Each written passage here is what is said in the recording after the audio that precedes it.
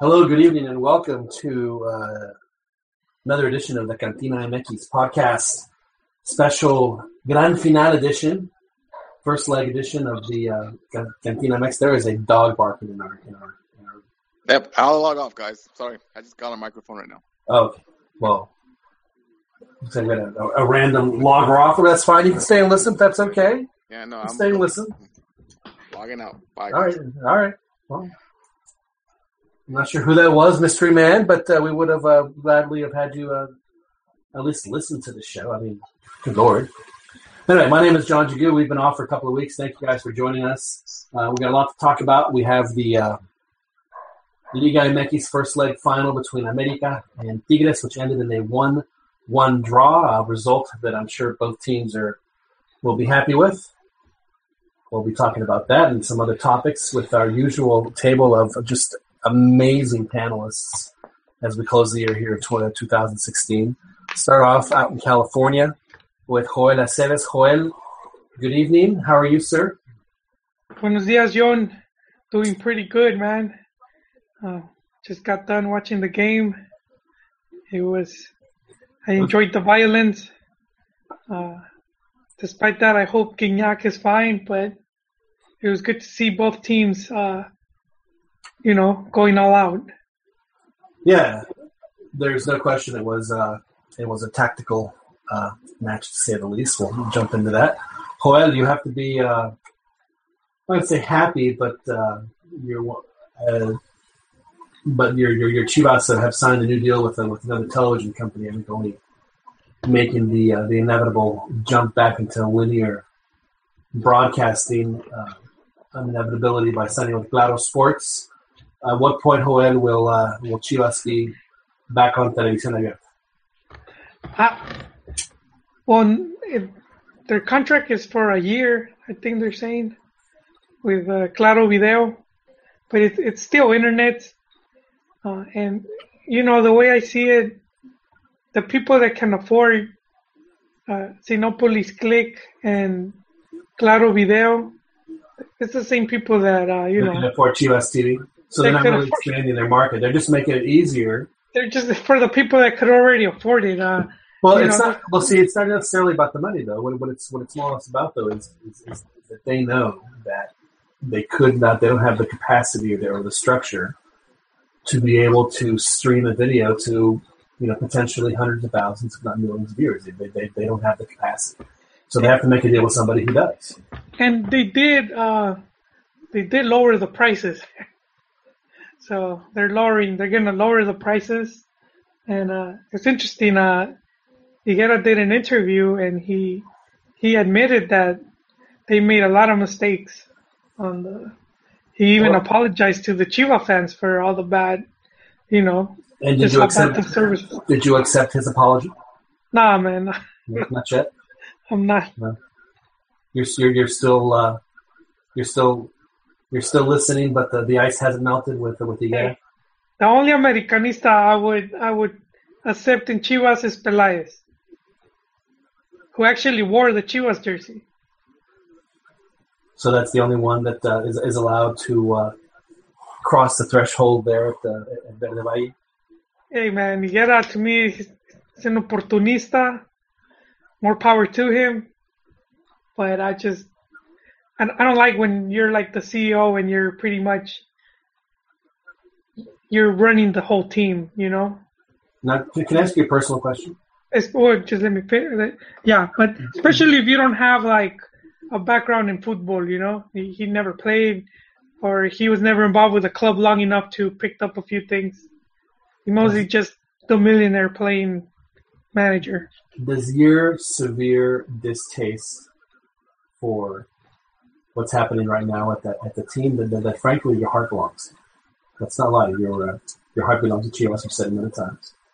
I mean, how can you not just hate yourself for having? I'm asking as a friend, seriously. Yeah, It's gotta be hard. It's gotta be hard, man. Yeah, man. It's tough, dude. It's tough to follow the team because, to me, it's more than just a team. It represents the city, and it's a part of my family, like tradition. So it sucks that it just how it gets treated overall, and it always seems to be up for grabs. Well, it seems to me, Joel, that there might be light at the end of the tunnel for you, because the moves that are being made seem to indicate that there's going to be a major move at the end of this whole thing. And I think it's going to be something that could end up being very beneficial for Chivas. But so we'll talk about later. I mean, we did have a fight. We can't make this the Chivas. We already have like 8 different levels of Chivas chat on Twitter. We don't need to make every show. Well, Joel's the opportunity to. Of course, I did ask you the question, so that's probably my fault. to just pour your angst, your Chivas angst out. It's like you're venting your Chivas frustration every week here on the Cantina. It's almost like a support group. Exactly. like, hi, I'm Joel. Hey, Joel. Everybody's saying. I've been a Chivas fan my entire life. They first disappointed me when I was 5. But I'm on my 3rd day of not thinking about how disappointed I am, so thank you for that. So it's got to be rough. And I'm sure other Chivas fans that are listening are probably going through the same thing. So No, you know what? I don't want to extend this chat, but my fellow Chivistas, they're getting caught up with all the smoke and mirrors. They see all the numbers and exciting stuff. Yeah. 20 million for Pulido. Well, see, money, as 17 we all know, money is like the least important statistic of what Chivas is doing. Golazo de Pulido in practice. But Joel, one day it's going to happen for you, my friend. You're going to be able to do this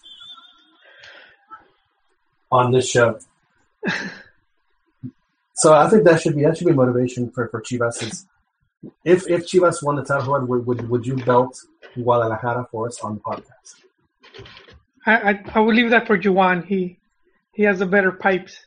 He screamed a golazo in another one, and I was impressed.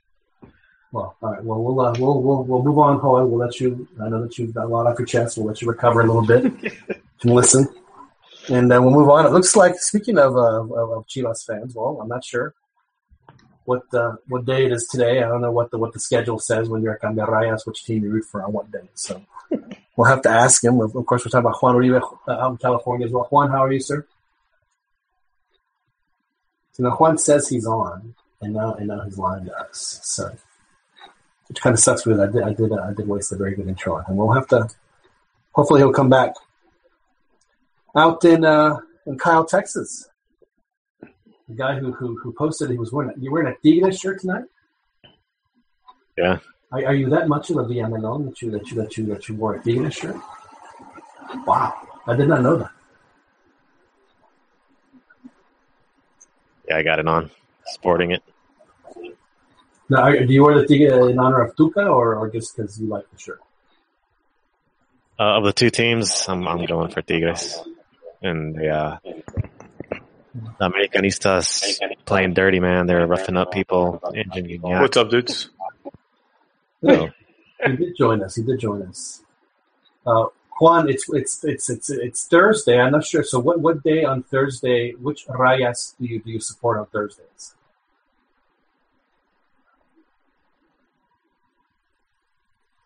Still nothing from the Camera Rayas. So maybe he'll hop on. But anyway, that was Alberto Chiquiscampa. That just tuned. Albert, how are you, sir? Hey, doing good, everybody. We're a little upset of the Huilas doing their dirty tactics during this game, but you know. I mean, as opposed to when America does their dirty tactics when there's a game on. Anytime they get on the field. Yeah, I'm not sure why you're so surprised, but you know what? Every team should do the same thing. So now we have a gentleman who's joining us who I think when his team is in the final should get the proper introduction instead of all the ones that we like to play to upset the Americanistas out there. Ronnie Laguna is with us out in Philadelphia. Ronnie, your Eagles did the Cowboys a huge favor for tonight. beaten Giants and given Dallas the number one seed in the playoffs. Nice. I'm sure that the Eagles fans were. I actually wanted the Eagles to do good, to have at least have life going towards the last game of the season. Just to see them suffer. But I am not gonna lie.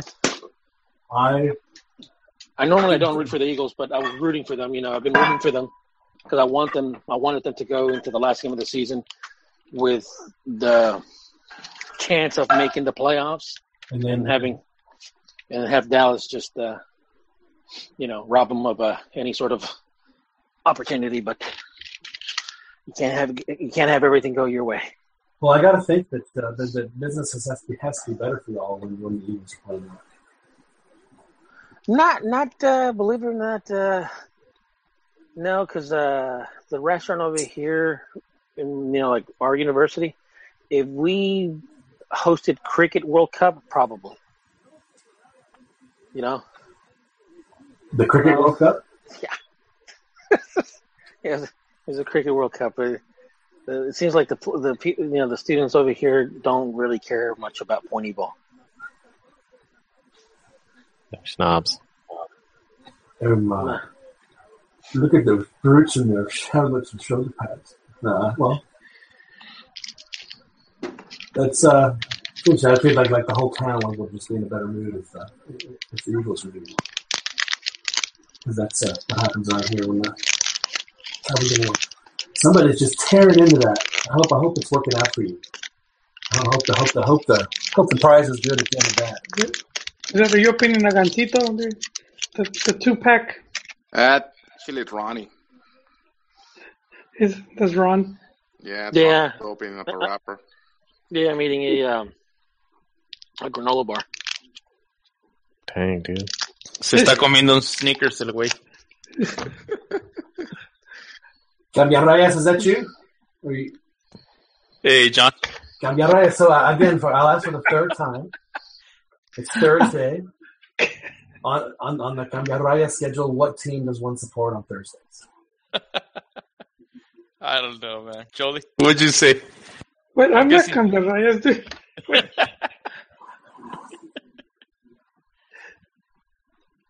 I don't change teams, John. So you're a Pachuca man through and through now? No. Look at my avatar. Well, see, that's I mean. The avatar is Cambiarrayas as well. That is a major Cambiarrayas. For those of you that can't see, his Cambiarrayas is Cuauhtemoc Blanco wearing a Chivas shirt, which means that Cuauhtemoc himself would be a Cambiarrayas. So it just, I think it was subliminal. Hey, well, Cuau showed us the way, Well, let me ask you this: as our more of our tactical guy, did you get to watch the final? I watched part of it. In the part that you watched, were you amazed with the sheer tactical brilliance of each team, or were you like, man, this is really effing boring? Yeah. What was the second part? Effing boring. Yeah. What's funny? Tigres try to protect their lead, and that backfired big time. Well, they got the away goal though. Wait, John. Me and Ron were discussing earlier that doesn't count in the final, right? No. The away goal in the final doesn't count at all. It's just aggregate. It was that there was this little kid and they were showing him on the Univision feed. Which kid are you talking about, Hood? Yeah, you know which one, Ron. Come on. Okay, all right. He's a wheelchair-bound kid. They did the sob story, and they said, they were highlighting this kid that wanted to be a goalkeeper, and he got some disease, and he's bound to a wheelchair now, and he collects all these jerseys, and they were asking him about the game, and he said he wanted America to win. He didn't want Tigres to score because of the away goal rule. Is someone watching Crocodile Dundee? Poor little guy didn't realize that but in the final, the way goal just it is not the tie. It's just full score, and then if it's tied, we go to extra time. And I remember when they took that rule away. Well, they still scored in the Azteca. It was. You have to go to the volcano and do something. Yeah, this game was always going to be decided in the second leg, unless one team won 3 or 4-0. So this is like just the first half of the game. Karma is going to get him, especially with that laser dude that was pointing the laser. You know, I'll tell you what, though, the best part of watching that game is anytime Gignac gets the ball. It kills some of the boring. He handles the ball very well for a big guy. There's no question. That's one of his strengths. I like the roughhousing, though. I don't know about you guys, but they remind me of some of the cascaritas I would play. They're just as violent, dude. If not more. Now, Gignac scored the goal, as we all know, in the very end of the first half, and then he actually just stole the ball from the guy, took it from the midfield stripe all the way down, and then nutmegged Moises Munoz with a toe punch, which, I mean, frankly, is that not the ultimate, just, you know, like one of the worst ways that a goalie can get beaten is a toe punch through the legs. I don't know if it was a toe punch. I think it was with the outside of his. Oh, it was a total toe punch. It was a toe punch. It was outside of his right foot. Tres dedos? Yeah, it's whatever works. No, it was I guess a tres dedos, but still. It was a great goal. That was sort of expected, though, because whenever the goalkeeper comes out that way, I mean, the only way to sort of protect your both sides is to spread out like that, and you expose yourself to getting nutmegged. He jumped, though. I don't know if you guys caught that. That was a mistake. He was like way in the air. Usually it's a little bit lower, and it'll still nutmeg. It'll still work. But he was like way up in the air. He was probably expecting Gignac to, place it a little higher. Yeah. Well, he was expecting Gignac to use his left foot in what he was doing, so they're totally caught him by surprise. Which is why it worked out so well. But I was impressed with the way he smoked who was it, Goltz? Yeah. Just cast him and not far enough to get to the keeper, and just placed it awesomely. Just smoked him really, really bad on that play. Pretty impressive. So, Beto, you thought that America played dirty? Oh, yeah, man. From the very beginning. Even the fans, the guy pointing the laser got caught by the cameraman. It only got triggered, huh? What about that rugby tackle at the beginning of the game, like that type of dirty, or? Well, that was just Pizarro, man. That guy's known to be sort of like rough a little bit. I actually thought Pizarro was the man of the match. I thought that he pushed the dark arts as far as he could to stop plays, and in the final, that's what you have to do. It's one guy against the whole team. Now, Beto, you were wearing your Tigres jersey, right? Yeah. I thought you were Pumas. I have various jerseys. Are you also a Cambia Raya? He is a Cambia Colegios. Or Cambia Gato. He transferred, dude. Cambia Gatos, that's a good one. Cambia Gato. I thought he was a Cruz Azul fan. No, man. That's not me. Actually, I do have a polo. The Cambia Gatos, that is hilarious. Because I thought Chiquis was a Puma. Yeah. Pumas is my best. Pumas number one. Now, Ronnie, as an America fan, when they had the penalty in the first half, which was God love Oribe for pulling that one off, because that was impressive that he got that call. Unfortunately, let's be honest. I actually missed that play. Yeah. Well, you saw a replay of it. I'm sure you saw a replay of it. No, I didn't get to see the replay. I mean, obviously, I knew that they got awarded a penalty, but I had to take care of some things here around the house. I was talking to the Popos, and I came back, and it was like 1-0 Tigres. I'm thinking, crap. Let me explain something, John. Well, we were in the pre-game or the pre-show chat, and all of a sudden Ronnie disconnects when America goes down. He doesn't come back on. That's not true, dude. It doesn't come back on until they score and tie it. So I was like, oh, that's Really? What an amazing coincidence. So, John, Give us a so, story. so the Chota comes by at the minuto 43, right? there, And then they leave in the minuto 74. Is that what happened?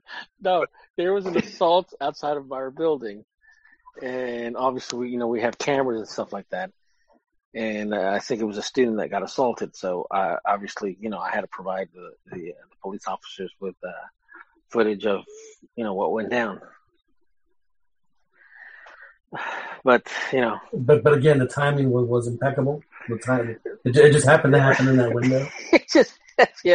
it did. That is absolutely incredible. That is absolutely incredible. That's when you have luck like that, Ronnie. I mean, you have to think that your chances are good right now. Yeah, and the guys thought that when America scored and tied it up, that I came on and they think that okay, I came on just as America tied it up. Oh, so it's just an amazing coincidence. Well, that's very interesting. So then you have no idea how they scored the goal either, right? No, I did see that. Oh, you did manage to see that. Yes, that's very interesting. It's very interesting indeed. I did see that. Okay. Well, I feel bad then because I really wanted to ask because it seemed like if you're a fan base that constantly believes that has the in their mind the unqualified opinion that the referees are 100% against them, and then they get a call like that. Now, not against them. It's just I think that the pressures, calling a game against when there's America, I think that sometimes you're saying America's in the refs' heads, and they don't want to show too much favoritism. Okay, well, I'll put it to you this way. And it does exist. There was Real Sports. Real Sports had a segment on baseball umpires and the calls that they make, but there's actually technology that can get the calls 100% accurate. And obviously, you have your traditionalists that are opposed to that, because it's still part of the game. But they brought in this economist dude that also, I think from MIT, I forget what university, but for 2 years or so, if I recall, the guy was studying the calls in Major League Baseball, and he found out that home field advantage did exist in baseball. At a the officials, I guess, subconsciously they were, calling for the home team because I guess that, because they were feeling the pressures from the crowds and stuff like that. But they proved that there is a home field advantage in Major League Baseball because of the amount of calls based on, they were seeing what was actually thrown and what was being called. So I still think, and I'm a firm believer in this, that in Mexican football and Mexican soccer, officials have a hard time officiating against America. Maybe I'm not saying that they're bought, or I'm not saying that they're doing it just to fuck with them. I'm just saying that I think that I guess the pressure of not wanting to seem like they're in Televisa's pocket, they tend to call games a little different when they're when America's there. Maybe I'm wrong. Maybe I'm wrong. Again, you think America's in their head? I think so. I think there's an extra pressure that teams don't want to, that umpires don't want to. And it's especially bizarre that it's the quote unquote good ones, right? Which one? Well, I'm just saying, just in general, end up getting the studio arbitro gig after they're done. Like the Paul Delgadillos and Archundias and those guys, the Arturo Bricios and Mario Rubio. I don't know if he actually got the airtime. It wouldn't surprise me if he did. Bonifacio, what's his name? Oh, I call Boniface. I can't remember him. Yeah, Boniface or something Yeah. like that. I forget. Yeah, I forget. I miss him.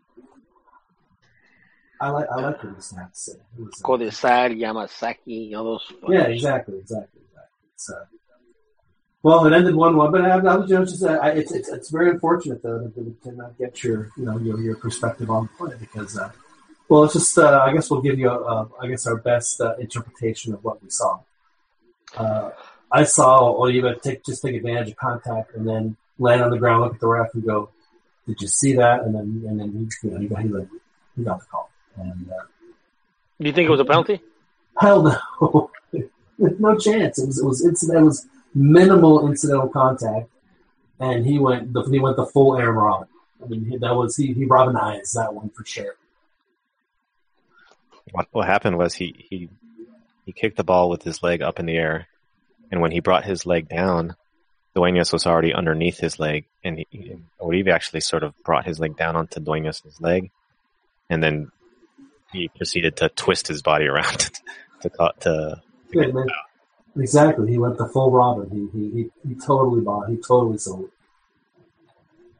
it. So, and then he didn't make it though. He didn't do his due diligence and he missed the shot. Hey, maybe there was a sniper in the stands. Well, the sniper may not have hit him directly, but he obviously heard the bullets whizzing by. There's no question. And my favorite, of course, is when he lands. He's looking right at the ref. You know, I mean, at least when that happens, I mean, at least have the wherewithal to not look at the ref and make it look like you weren't expecting to be hit. You know, so he missed penalty. Gignac scores, and they get one, which is what teams should do if they're having like the schedule that America's having all running. If your team is doing this, you just don't have that much time to practice. What is the one thing you would practice? If you had like maybe 2 hours or whatever it was in a day for 2 days a week. I would practice set pieces. I would practice give and goes. Would you practice? Yeah, practice anything else than those two things. Anything else from those? What I mean. Like you said, like aside from like the give and goes and no, I'm saying like I always think you should only practice set pieces in situations like this. I would do the set pieces. I would because I think it's going to be I think it's going to be one of those games come Monterrey where it may be settled on a set piece. Right. The give and goes. I don't think that sending crossing into the box is going to be efficient. I think. I thought he was sending someone to work. You want to hear that? Keep talking about it. That's what I would work on. I would like to have seen the players take a couple of shots, outside the box. Rather than always trying to walk it in or give and goes and triangulate it in. It seems that, sometimes they want to, pass it like that extra pass. And I don't know. It's just, I think sometimes those guys, they have a lot of players that can hit it well from the outside. It's funny you mentioned that because I've always thought, and this is just something that I think plays not just America, but Mexican soccer in general, is that need to make the extra pass or the extra move instead of just taking it when you have it. But that's a topic for Coach. You're playing a tournament. You only have maybe one practice between games. You only have a couple hours. What do you do with your team?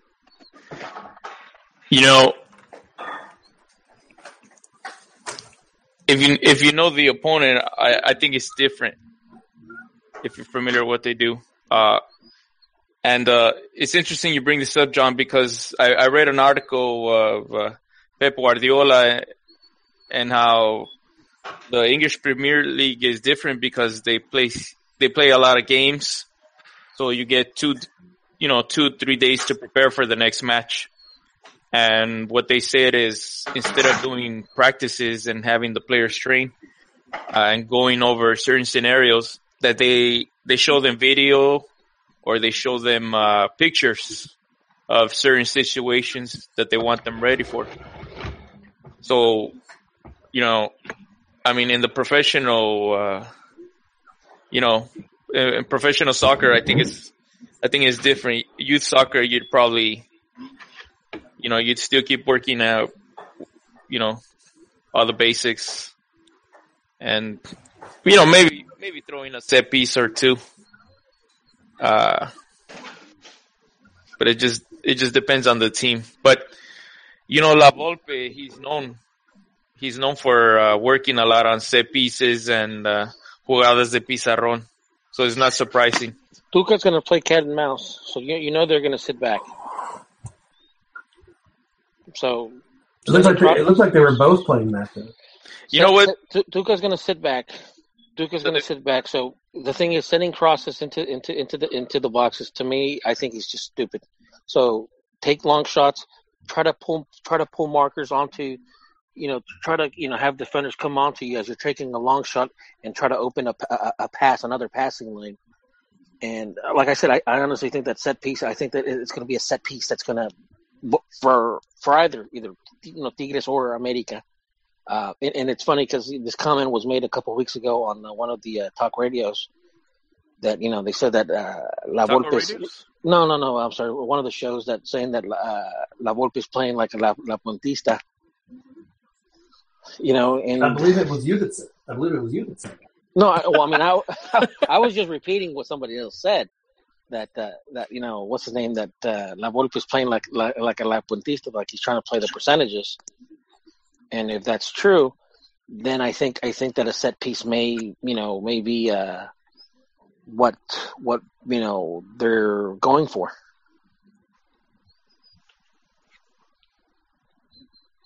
You know what? On that corner, the defending was horrible. I mean, these guys never even looked to check where their mark was. They were just watching the ball the whole time. I thought it was horrible defending. Yeah, I mean on set pieces, Americas, believe it or not, with La Volpe, they've started to do pretty well with set pieces. And that goes back to what we've always known about La Volpe. That La Volpe is always, he's always stressed, those set pieces. I thought La Volpe was attacking football and possession and. Well, remember one of the things that during his tenure as the national team manager, that for the corner kicks he wouldn't cross into the box. He would basically pass Recentro. Yeah, exactly. That's what he would try to do. He looked for the secondary ball. Yeah. I mean, even the goal they scored tonight was a set up for a back. Even though it was a front post corner kick, it was a back post play. So in the first game in the World Cup, the first group game against Iraq, they did it with Guille. Remember that that one picture? I felt so bad for Guille after that, man. And one of the reasons why he would also do that is because he felt that sometimes that kicking the ball from the corner kick directly, when the team would head it out or kick it out, that sometimes on the counters it would give the Mexico a disadvantage because they're trying to scramble back. So that's why he would try to do that that recenter, where you kick it out towards the front of the box and then go for the back of the second post. That's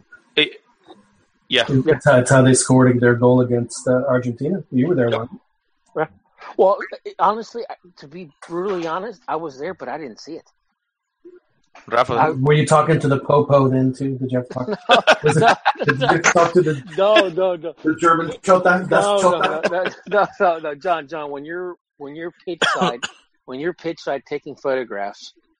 I know what you mean. You have tunnel vision. You just see what happens. Yeah. So Yeah. there's like, I've watched the games from the 2006 and 2010 World Cup, and I'm like, when the fuck did this happen? You know, like I'm like, when did this happen? When did this happen?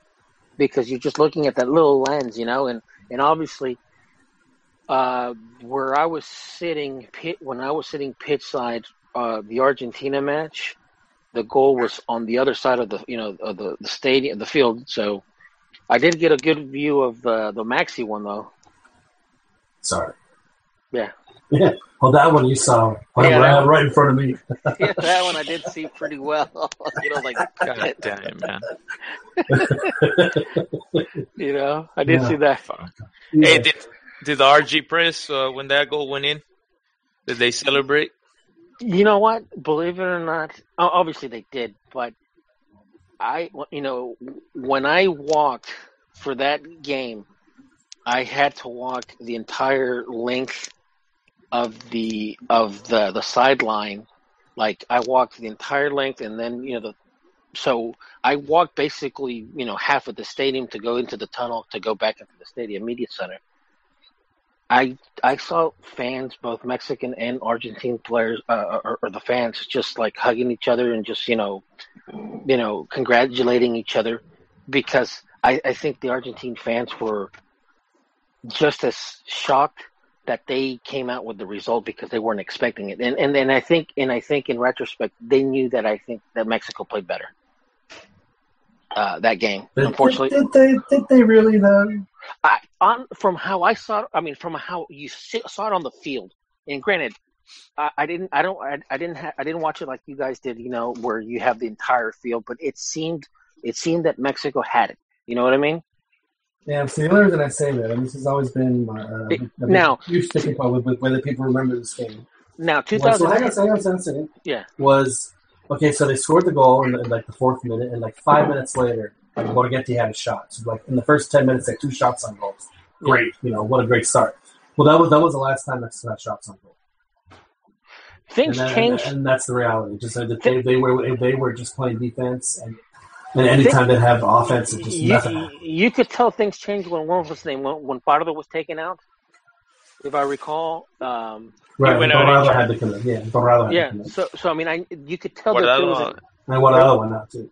Yeah, there was a shift in that, and you could sense it. But now going to the next World Cup, when, you know, Mexico gets eliminated again with Argentina in 2000 in over there South Africa, obviously Mexico got hosed with that goal. Yeah, with under Aguirre, and it was not the same.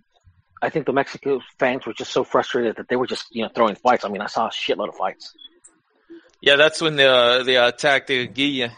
Yeah, you know what the worst part about that 2010 World Cup is for me is it's, and I'm sure is that I always thought that they had just a crazy talented team, and I just thought that they just wasted it. Well, yeah, on paper they had a very talented team, but I've always said that the team was in transition, because in one of the things that like pisses me, and I don't want. That's fine. I don't want to. New guys instead of the old guys. It's like get them ready. Yeah. Wait a minute. I don't want to drag. Talk about the whole, John. The Osorio and stuff like that. No. Hold on. They gave the new guys a chance. Remember that game against England? Yeah. That was their chance to prove they had this stuff. And are you kidding me? They shit the bed, dude. In a friendly? Nope. Yep. That is so.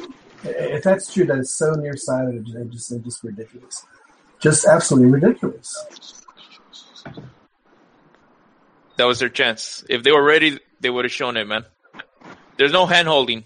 Either you got the stuff or you don't. And they simply weren't ready. I guess I remember that game differently than I mean, I don't know if you remember Michael Cox Zono marking, that website. That he, based on that game, he called Mexico the dark horse country. Go ahead, Beto. Yeah. So explain to me. So they were so terrible that they got labeled a dark horse. No, they just couldn't finish, man. Here, I'll link the article. No. Believe me, I remember. I watched the game. I saw them consistently not finish.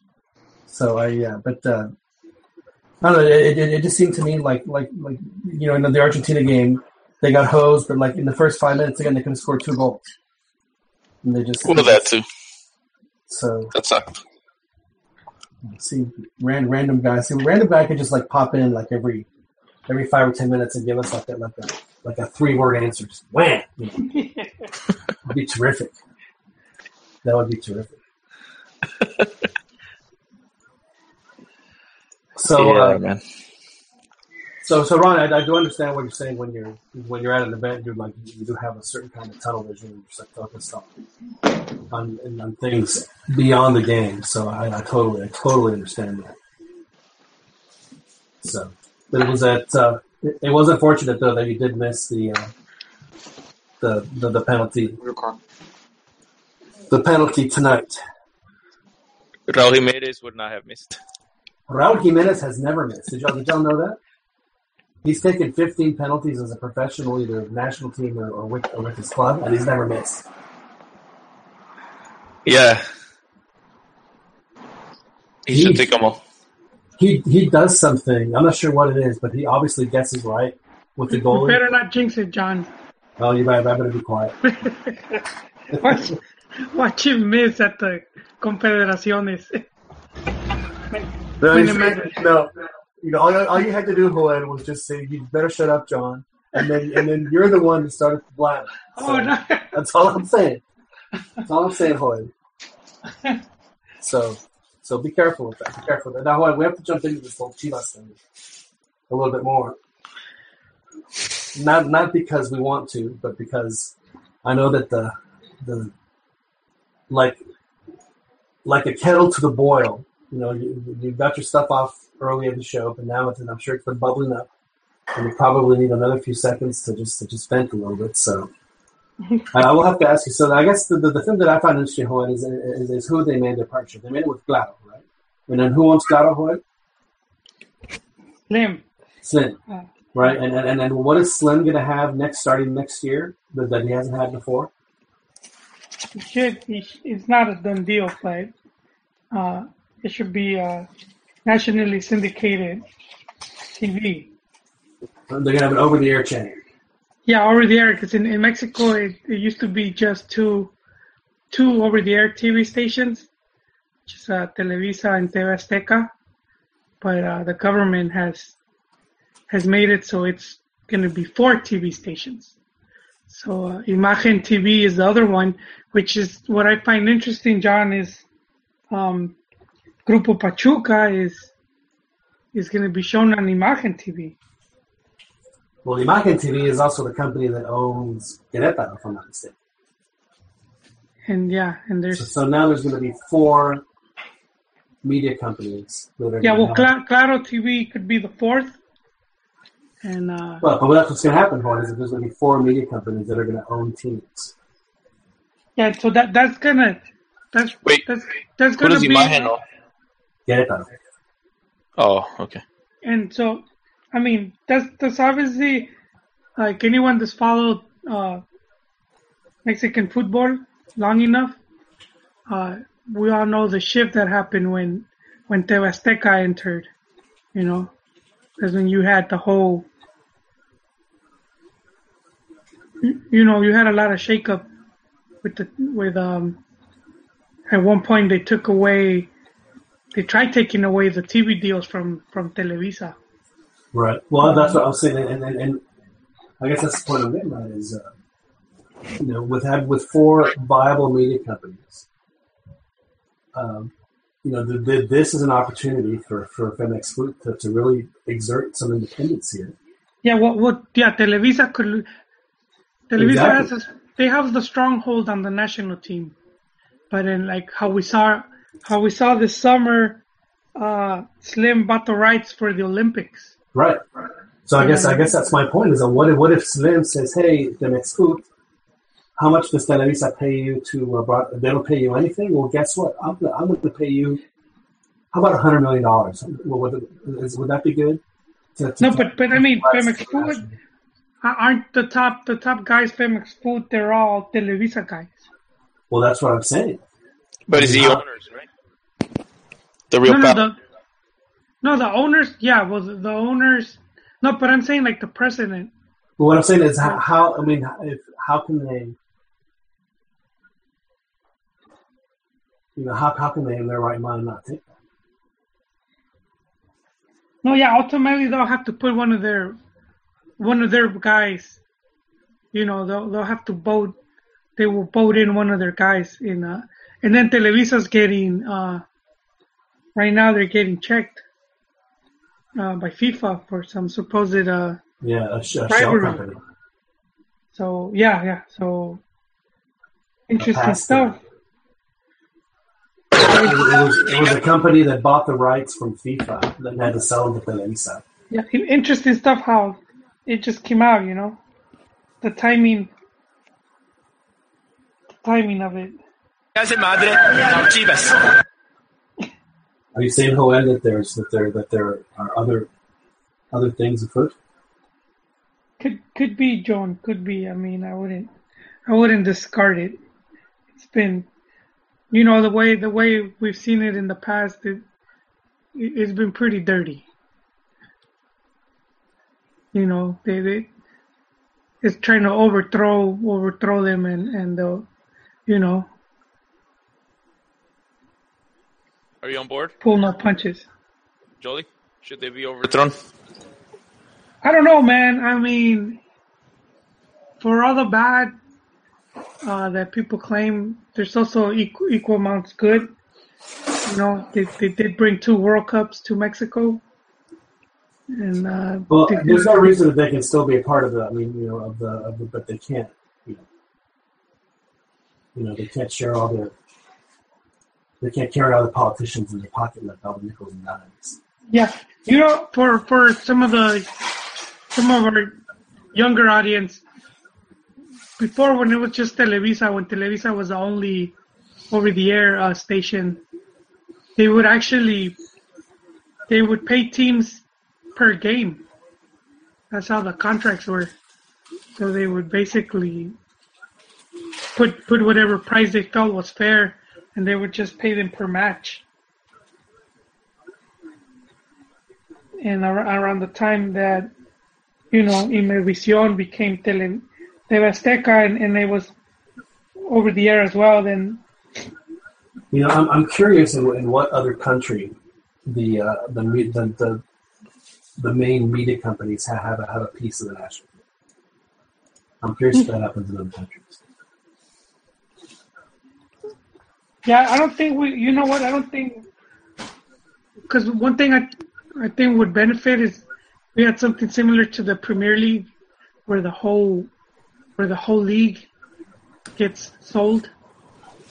MLS. That's exactly what that has to happen.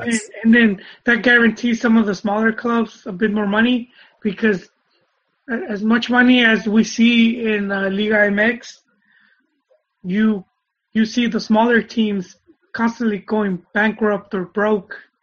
So the Pueblas, the Jaguares, San Luis, all these other teams that are constantly, they lose all this money. They get new owners, so they go to second division and then come back up. And if you look at the owners and how many times they've changed, it's quite a lot. So I'll tell you, I agree with you on the Premier League thing. I've always thought that the Liga MX, with 9 games, can do a really good job of putting together. Not everybody has to play at the same time every week. Just mix up the schedule and have a Monday night game. I think would be terrific. I think it would be a great window for the league, because especially in the winter, because there's really nothing going on. The European games were over at 4, so if you want to watch a good soccer game on a Monday night. Yeah, but John, with with all these TV stations owning teams, you know, would they ever even come to an agreement? Well, too, and that's the thing, is that that's obviously the big sticking point with this whole thing, is that there are no rights or league rights because of what you're saying. It's just, it's very frustrating as a fan. Speaking of frustrated fans, I got a clip of some Chivas fans after they lost to America. Poor Chivas. Oh, I thought you were going to bring up ¿No te gustó? Tony pointing the laser. Willy Peña. ¿Por qué? Porque casi no hizo ni una y no defendía nada. Siempre es la misma pendejada que hacen las pinches Chivas. El otro año, ¿qué pasó? Perdimos y aquí en Jalisco, cabrones. Que no chinguen. Pagar tanta pinche para este pinche juego que nos den, que no mamen. Oh, I agree. Wow. I don't think anybody could have said it any better than that. It's funny because Joel, when you speak so eloquently about your frustrations as a supporter of the club, with how you describe the situation and in your mind the missteps that you get, all you have to do is just say what that lady said, and we'd all get it. It was short and to the point. This past week, FIFA announced their monthly fine schedule after the games in November. And interestingly enough, Mexico again was fined for the puto chant. Hey, John. Yes, sir. And these fines coincide with Christmas. Interesting timing. Well, I mean, it was they always do it 1 month after their last date. So it was interesting. But they got fined for the chant for chant that they did not in their own stadium, but in the away stadium at the U.S. stadium. And so there you go. So at what point will Mexico either lose a match or get docked points in the house? Hey, but none of the teams had points deducted. I'm saying ultimately that's like how many steps is it going to take before it gets to that?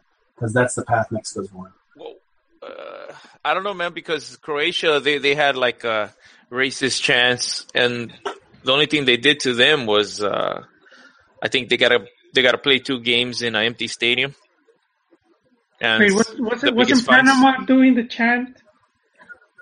They haven't released the fines for the second day. It was only the first day. Those are still under investigation at Shea FIFA. Nothing will happen. Yeah, exactly.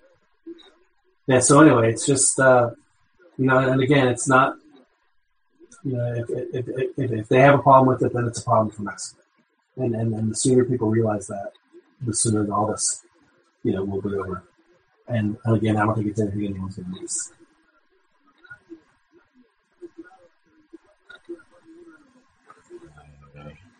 So hopefully they'll. And again, and I stand by my statement that if the Melissa just got one of their awful, like boy band, whatever, just awful conglomeration of kids, whatever and make them the quote unquote it group.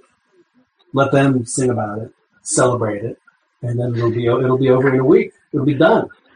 Everyone will hate it because they'll be told to like it, and then it'll be over. Yeah, I don't get the fans' fascination with doing that. I thought it would have been over by now. Right, and the worst part about it for next group is that they're knowing that they can't stop it. They're left with trying to explain to people, it's not homophobic. And whether it is or it isn't, FIFA considers that it is, and that they're the ones that make the rules, and that's the problem. So until that changes, their only defense is get the cultural, and FIFA don't care.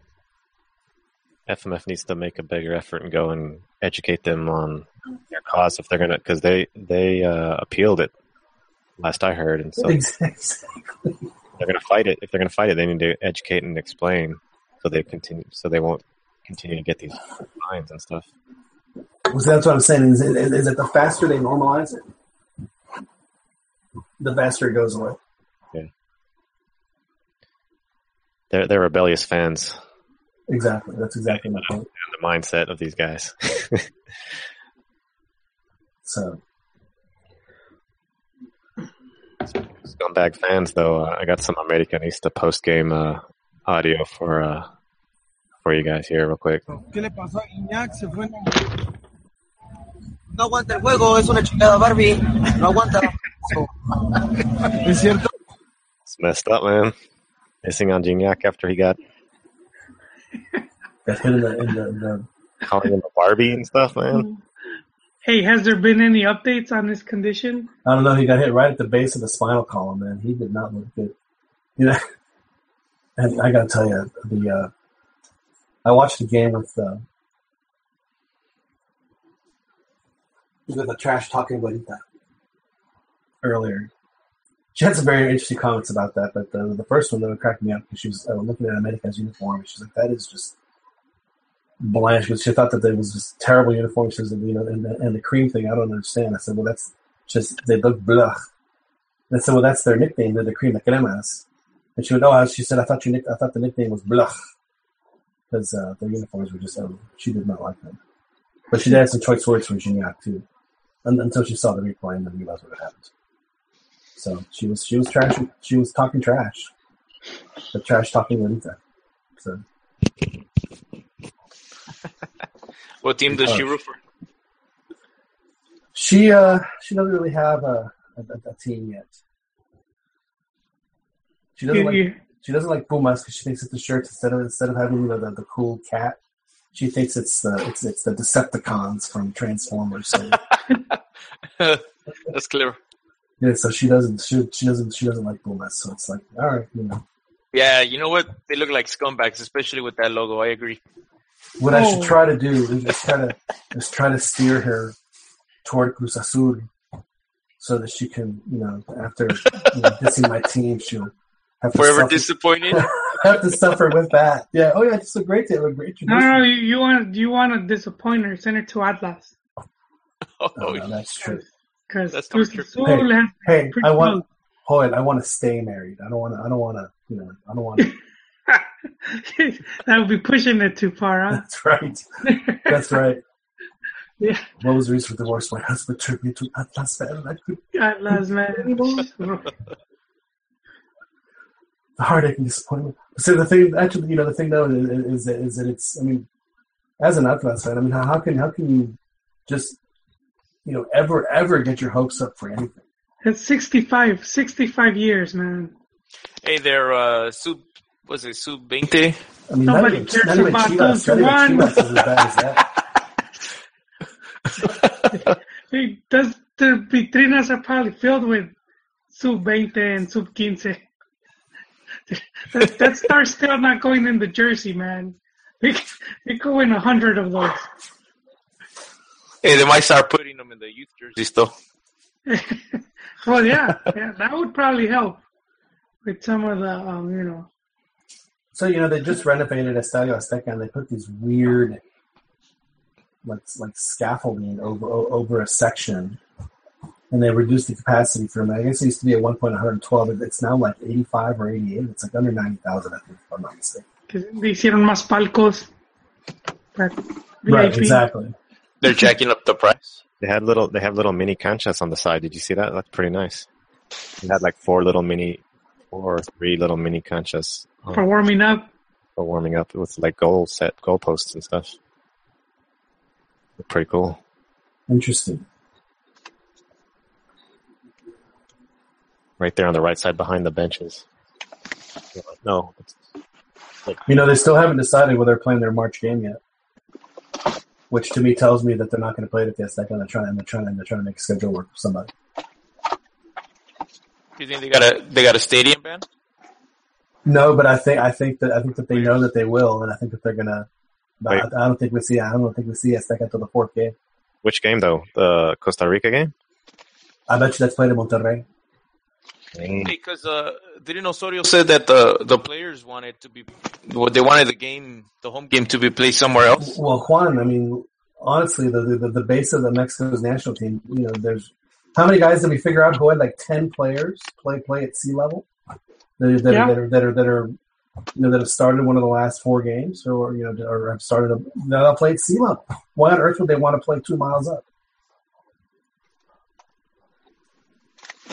I agree. Yeah. But to me, it was interesting that Osorio said it was the players asking for it. Well, I mean, the players want to, they want to play well. They don't want to run out of gas at 50 minutes or 55 minutes or whatever. Yeah, these guys play like in the night in colder temperatures, and then you throw them in Mex at altitude, put them in the middle of the day. It starts affecting them too. Yeah, but if it backfires, it's been backfiring, man. Dude, they can't get any worse.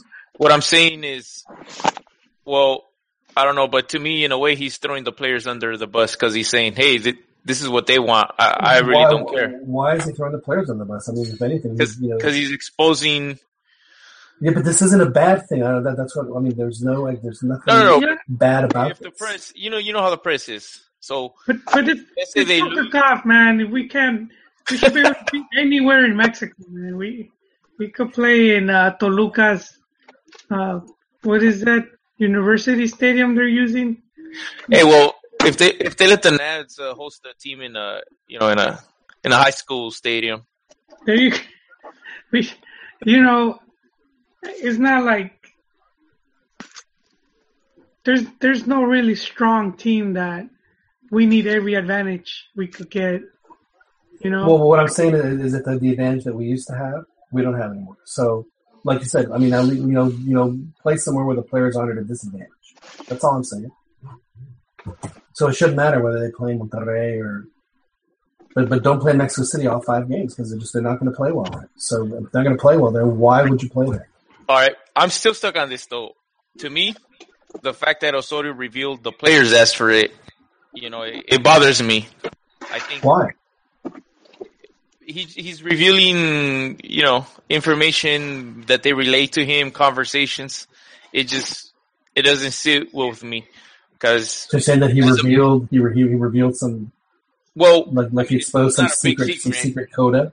It is not a big secret, probably. I mean, it's obvious to everybody, but I think the fact that he's got a like saying, "Oh, the players asked for it." It's like a shield for him to protect himself from criticisms or questions about the move or any repercussions if there were to be any.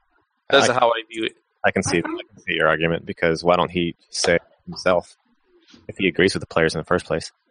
Yeah, that we should play out of us instead of the players want this. The player, oh, for God's sake, you guys are looking way too much into this. Well, the press is going to slam him. The press will slam him. Like if he says that and the press doesn't like it, or Azteca's going to give them a huge advantage, they'll rail into Osorio and he'll be like, "Oh, press been slamming them for." They've done nothing but slam. He doesn't want no more of that. He wants to be in their good graces again. I don't see it. I don't see it as bad. It's no big deal. I think the way he is, I don't think he did it to do that. I don't think he's that dumb. Like the last thing he wants to do is Yeah, I just don't see that as a controversial move at all for any reason. It's no big deal, but it's like whenever you never gossip and say something. Look, if Mexico loses in Mexico, they're going to trash him regardless of what decision. If he plays in the Azteca, you know what they would say? Why is he still playing at the Azteca? Why did he leave us? His players said that they have to leave. If they lose in outside of the Azteca, why did he stand up to the players? I mean, come on. Whatever happens, they'll trash him either way. He didn't stand up for the players. Like when they lost against Chile. Yeah. Well, Joel, you're an Osorio hater, so if Mexico loses, what would be if they lost outside of Azteca and in Azteca? What would be the reason, or for winning, for winning?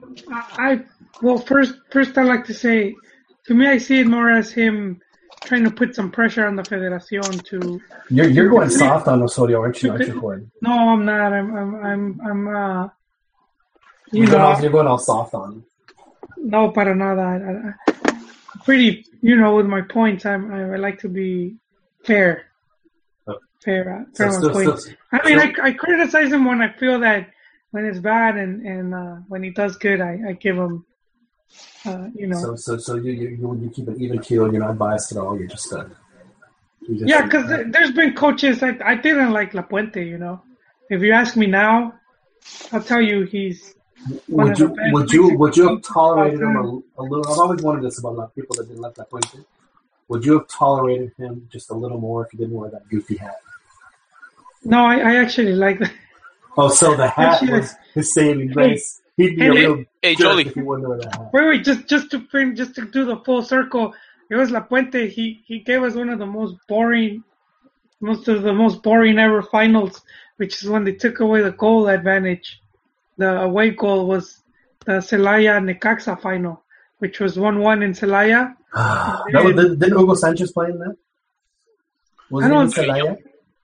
I don't know. It was I don't remember Butragueño. I don't remember who. I think he came after when they brought the Butragueño and Miguel or Michel, the goalie. Michel, there you go. No. Michel was a forward.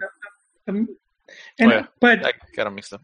But yeah, and then the final game was 0-0. So 1-1 and 0-0 and Necaxa won on the away goal. And I just felt it was so boring given that just how stacked Necaxa was and how I just expected them to be more offensive, and they seemed to have parked the bus, and Celaya, the small team, was just trying and. What I'll be curious to see as an exercise, to look at the last, I guess since the short season started happening, how many Mexican coaches that were either Lapuentistas or Boristas or Lavolpistas have won championships, or like what school of coaching has done the best in Mexico? Well, Chepo has 2. 3, sir. Oh yeah, 3, and Piojo has 2, right? Right. Romano, does he have any? He has some campeonatos, dude. Tuca has how many? Like 7? 11,000. I don't know. Yeah, he's got a bunch. How many did you win with Pumas? He won 1 with Pumas. He won 1 with. He won 2 with Pumas. Well, Sanchez has 2. Yeah, Hugo Sanchez has 2. You guys count Hugo as a Lapuentista? No, as a Borista. A what? Bora boy. Oh, all right. So no, what's his name? Daniel Guzman is a Lavolpista, right? If I'm not mistaken. I believe so. What about your boy Galindo? What school would you consider him? No, I don't know. I mean, I don't know what his influences were, but he played attacking football.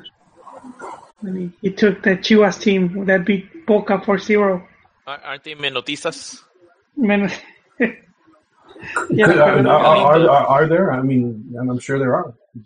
I'm sure there's other schools that have. But I'm specifically curious about these 3. We'll have to do an exercise on that and report. Hey, I got a question for Jolie. Oh yes, go on. Here we go. All right. Let's say it was Almeida. That said, hey, you know what? Chivas, they should start playing in Estadio Jalisco again. They need I would love that, dude. More fan support. How would you feel about that? I would be happy, man, because I thought they shouldn't have left Jalisco Stadium. I think it was a bit premature. I would prefer campeonatos over a shiny new stadium, man. Become a consistent winning team, then get your stadium, not the other way around. I think they put cart in front of the horse right there. All right, fair enough. So basically, you're an Almeida fan deep down. No, I'm not. I'm still not convinced. I could see why he's a fan favorite. You know, he says all the right things. He's passionate guy. He's been fan favorite pretty much everywhere he's gone. You know, he's forgot that word. Charismatic. He's a very charismatic guy. So he has that going for him. Is it the RG humility? Yeah, the humility after their economy crash. Their peso is pretty much just as bad as the Mexican peso. Or is it the hair? Like 18 to the dollar, huh? Nah, man. Is it the hair? The golden locks? Nah, man. It's just the work, The work. But I've been saying it for a long time. It's hard for me to judge him fully with the shadow of Higuera looming over him. Now, Juan, you were on the air when I asked Joel if Guadalajara won the Clausura, would he come on the show and do this? Would he? What was the last part? Yeah, the sound's not showing. If he would sing Guadalajara like that on the show, and he said no, but he said that he volunteered.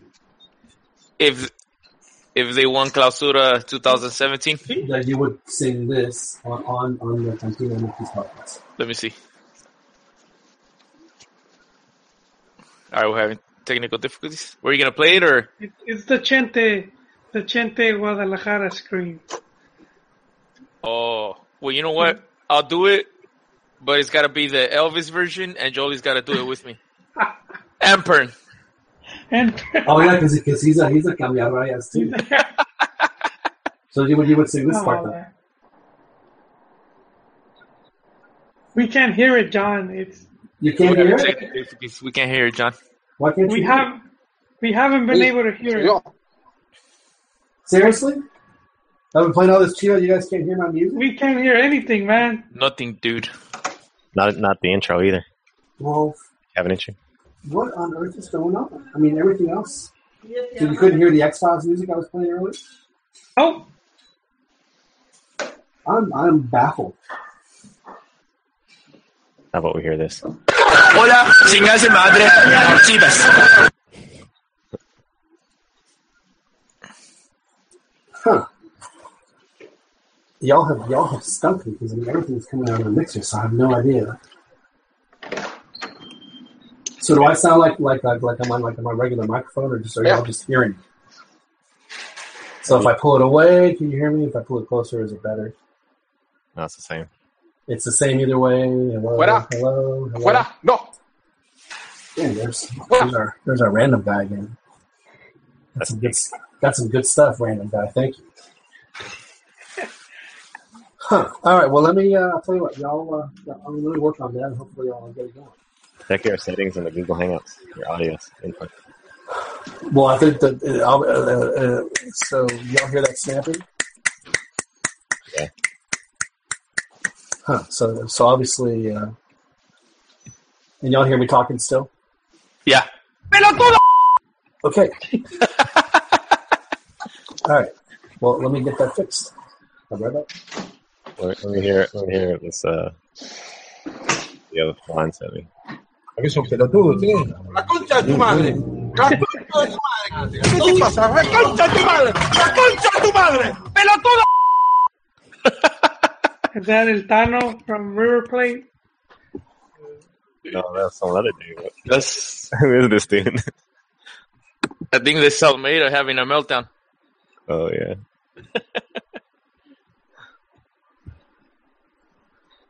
Found no plasma on that. I gotta get some clips for that guy. All right, I'll get them. Y'all hear me? Yep. Y'all hear me now? Sort of low. No? Is that better? Hola. A little bit.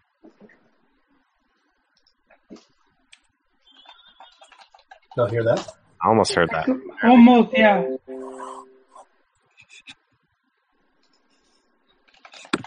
It sounded like those hearing tests.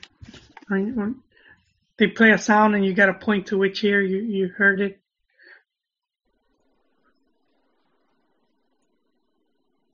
But since John's brought up Cruz Azul, I'm sort of interested in what James is going to be able to do at Cruz Azul. Well, they've won every of their single friendly games. He's like a really good guy. And it's, huh? He was on Picante and Tyson was going off on him. Like he was trying to bait him, and he didn't. Okay, so he seems like a really level-headed, good guy. We'll have to see what happens. Well, he does have that dude working with him, and so now that's Yayo de la Torre, who had came in as the general manager. But when he came in, half of the stuff was already, like the players had already been brought in. Thomas Boy had already been hired. So he couldn't really do his job. He basically had to finish what the others had started. And I found it interesting that he didn't try to push anyone off, and he even gave Thomas Boy continuación, and Thomas Boy kind of choked, Yeah. He started he lost the whole team. He lost the locker room, and he was he couldn't control himself. But he's been supposedly he's had more freedom to bring in players, and he chose a coach. So this is going to be his team, and if they do bad, I think they're going to send him out. They got some new players. I think they got didn't they get Jovinko from MLS? They did? I didn't hear about that. Wait, who they get? I think that would have made some headlines, huh? Might have been a rumor. He said Jovinko. Oh, Giovinco? No, maybe on loan, but I doubt it. Oh, yeah, it was just a rumor. They said they were close on December 2nd. It was close to cerca de fichar. Yeah, it's just a rumor. So, Jolie, you haven't given up on Yayo as a GM? No, I'm saying that he's finally allowed to do his job. Because when they brought him in, they had already gotten the coach and players.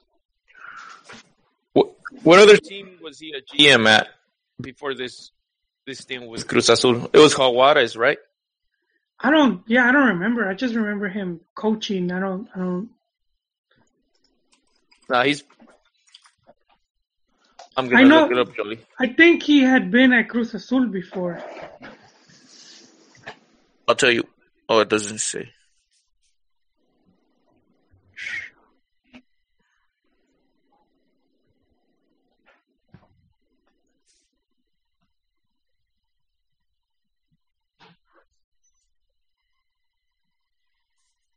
Right, so yeah. He was at Cruz Azul, Necaxa. Oh, there you go. Necaxa when they were in second division? Yeah. But how long? Like, did he help bring him back up, or? 2014. May 2014 until June 2015. So you could say he helped build the team. Yeah. They got promoted. Director Deportivo. Yeah, there you go. He's decent guy.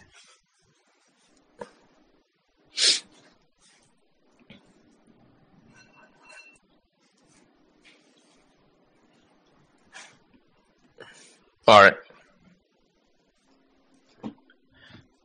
Hey, so what was up with Ronnie getting caught on camera with his laser? You think that's the real reason he disappeared with the police?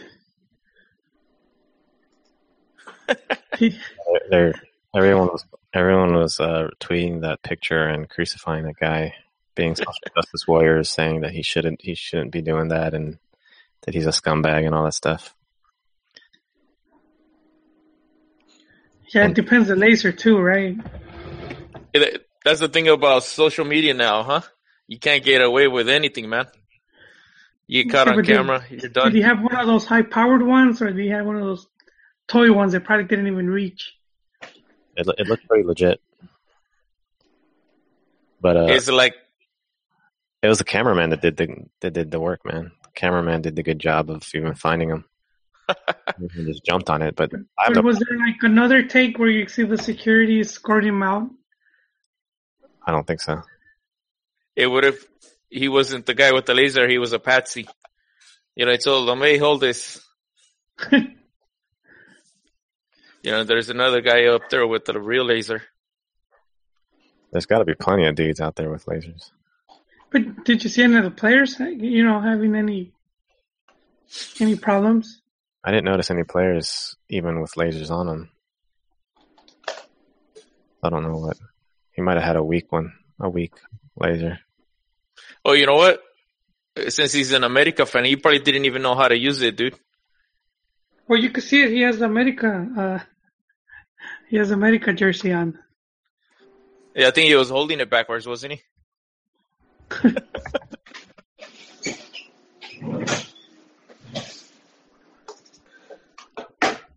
Oh, wait. I just saw a picture. I think somebody has a laser in their face. Let me look at this picture.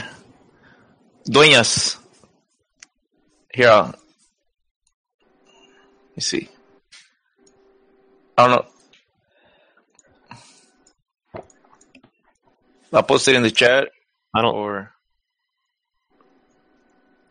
Johnny Rico on Twitter was saying that people shouldn't be self-righteous and call out that laser pointer dude.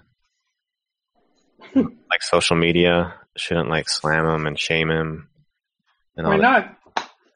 That's what social media is all about, man. Gotta have thick skin. I don't care about for me, I don't care if he did it. If he gets caught, then he gets caught and he gets kicked out. That's fine. But hey, so how do you feel? How do you feel about Dan? Then he got caught with the cheerleaders. Who did? Dan. Dan, man. That was some San Diego. He said you? That was some SoCal guy. San Diego, dude. That's messed up. That's why he's not here today, right? I don't know why he's not here. He was getting ready yesterday. He came in late or something.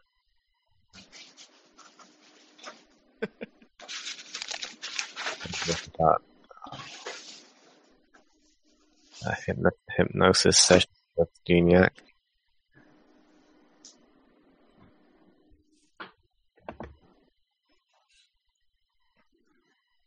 Oh, dude. Yep. So he was the guy. He was pointing at Dueñas. You see that picture? The one I posted in chat? How to make it so it's on the podcast? Oh, I see it. Let me see. Click on it. Oh, there's Dueñas with it all over his face. Yeah, if you go to, I went to San Miguel. I went to Tequisquiapan. And into Tianguis, and they had all kinds of them things, man. Some really powerful ones and some really weak ones. And then things do go a long way.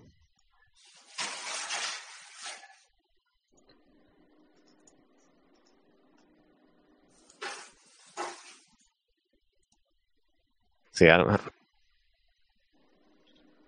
The cameraman found them, but then security's gonna have to locate where that camera was actually pointing to. Hey, can you see my disc?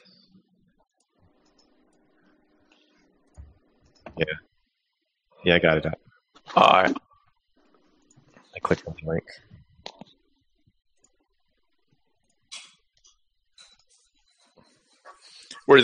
Was that the Tianguis on the way to the stadium? Oh no, it's at a random place in. Is John still trying to fix his soundboard? Yeah. I think He probably got busted. Yeah, he was trash talking. You guys talking about a picture? So, who do you guys have taking the final, man? At El Volcán. Who will be lifting? Tigres. You think Tigres? Yeah. They will ruin the Centenario. Chiquis? I don't know. I think Tigres as well, but I agree sort of with Ron. It won't. I don't think it really will ruin the Centenario, but it won't be. What do you mean it won't? You don't win anything. Well, that don't matter. They made the final though, dude. Made the final. They've They play Real Madrid. The World Cup. The World Cup. They've won previous stuff. They have a chance to probably make it again. Well, I think it won't ruin the season, but as far as the Centenario, it won't be memorable because they don't have anything to show for it. I don't think that's a reason to, let go of Pelaez. I know a lot of fans dislike him. Hello. Oh, John is back. There you go. So now y'all can hear me? We could always hear you, John. It was just your sound clips. Oh no, I mean, I'm using a different. I've disabled that microphone, and I'm using a different microphone now. See, actually, you sound more clear. I sound more clear or less clear? No, more. Well, I'm sure, yeah, because I didn't realize I was using that other microphone. Oh. Lord knows what noises you were hearing that I wasn't expecting you to hear. And I feel so bad because every time somebody would talk La Volpe, I would play this. While they were talking to make it sound like they were like La Volpe. Like when Ronnie was talking, he was, just praising La Volpe. I would play the. Yo siempre digo que el fútbol algunas veces, en mi punto de vista, es como un ajedrez. Yeah, no, none of that, dude. And then when Chiquis played his Chivas, lady critiquing Chivas, I played this. A dude. Yeah, that's whoever it was. You're Tom Brady and a $20 whore. And then, yeah. So just I feel like I didn't get a chance to really enhance our show. We're all rusty from missing 2 weeks of podcasting. Well, it's weird though. And then the other thing, like the question I had for y'all was, would either of y'all sing this? Oh yes. There you go. So Joel, would you do it? I can't hit that note. No. Come on, man. So you'd rather sing this? You'd rather sing this? I would be butchering that song. Yeah, you can't hit that note. That's Jolie right there. All over. I wouldn't want to butcher that, with good sir. Man. Chente. There's nothing worse than missing out on good chances to have good comedy. That sucks. That's it. I was having Somebody's got to show. get fired, John. Well, I guess so. Cabezas van a rodar en la Cantina MX podcast. There you go. Well, whenever you guys meet up, or whoever meets up in Las Vegas, can record Joel sing that offline and get a good version. You mean after that actually would be a good experiment, Joel. We should see how many shots of tequila it takes for you to agree to sing Guadalajara on the podcast. Oh man, I would probably black out, man, because get it offline. Let him rehearse it. I don't know now, but I used to have a high alcohol tolerance. So one time I was out with this lady friend, and I was trying to build up some Dutch courage, but I ended up getting up drunk. So Joel, are you like the woman in Raiders of the Lost Ark when she's going up against the Mongolians? Oh man! And you drop down that last thing of fire water. What a great movie intro for a character. Oh man, yes. That was cool. What was the name of the shortstop? Short stuff. Short range. Yeah, let's short range. Short round. Short round. Yeah. I need that. We all need that Asian sidekick. Drive us around, dude. So you guys think Tigres is going to take it, huh? Yeah. These guys do. I'm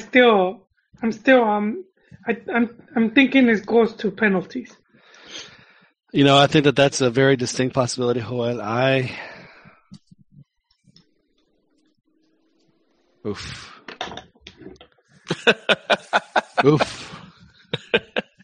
And Penales is a coin toss. So.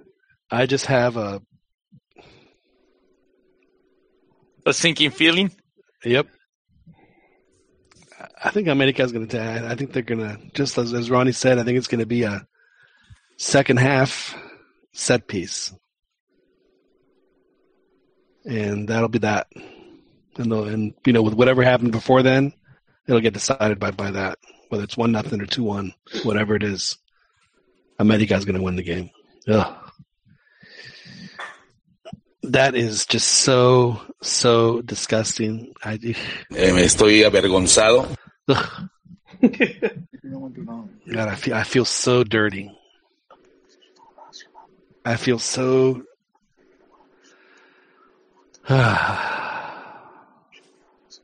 You know who's going to get mad at me? It's going to be. What's that diabolic whispering?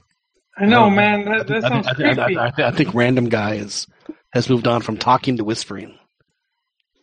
So I think that's what's happening there. I have nightmares, man. That's some scary stuff. Wait. There's someone on the podcast. He's podcasting from inside the house. Oh, shit.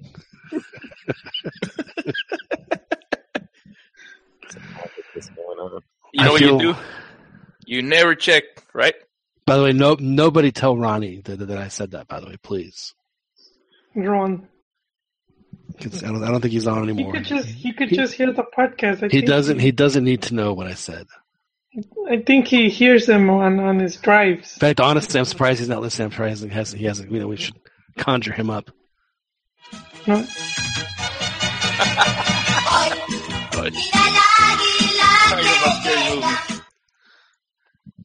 You never saw Parchís, did you, Juan? No. No, you weren't part of the Parchís generation like Joel. Joel, I'm actually surprised that you knew who Parchís was, because you're a youngster. No, well, my aunt, she would take care of me, and she would play the discs for me. Did she play Timbiriche too, or was Timbiriche? Hey, John, and I'm going back. This is when, it was on record. I said discs, but it was record, and my family had the record player. Where it was like. We stacked them. No, it was this big, like a mueble. Yeah, it was like a big mueble. Yeah, we had one. Huge. It was huge, and then you open it up. It looked like a coffin, and yeah, man. Thing was huge, man. But they would. How many records could you stack at a time? No, I don't remember. Yeah, the original Random. I didn't get to operate it, and I think it also had for the what were those tapes called?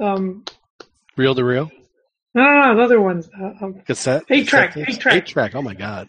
It had a slot for the 8-track, man, and yeah, that was my old man's to-go thing. He'll get shit-faced, put Chente loud, and that's Juan, you know what Random used to be?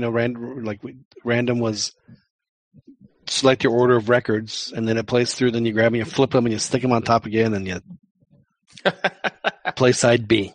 That was Random. Oh, man. Well, some of you guys had those fancy record players, right, where you could put in like 10 records at a time. Well, I think the most ours could take was 6.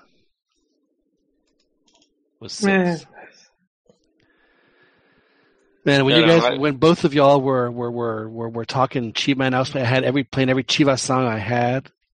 Oh yeah. Because both of y'all were actually in agreement. It was like you guys had decided to hold hands and run skip through the park together and talk about Kumbaya. Exactly. Talk about how nice things could be and possible, and then Joel giving high praise to Yayo over at Cruz Azul.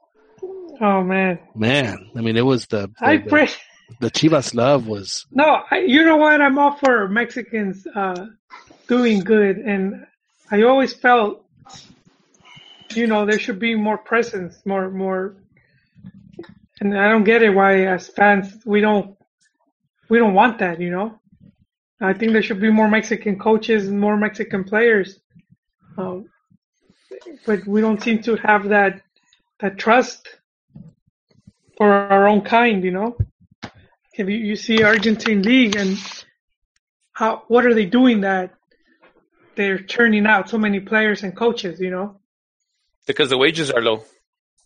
No coaches want to go to their leagues. No, but also, you know, their teams. No, but I mean, well, it's not, you know. I mean, but see, are you going to say that's always been the higher case? wage? Like you're going from Peru and from. Well, I know, let's think about this. What country exports more soccer players than any other country in the world? It's between Argentina and Brazil. Right.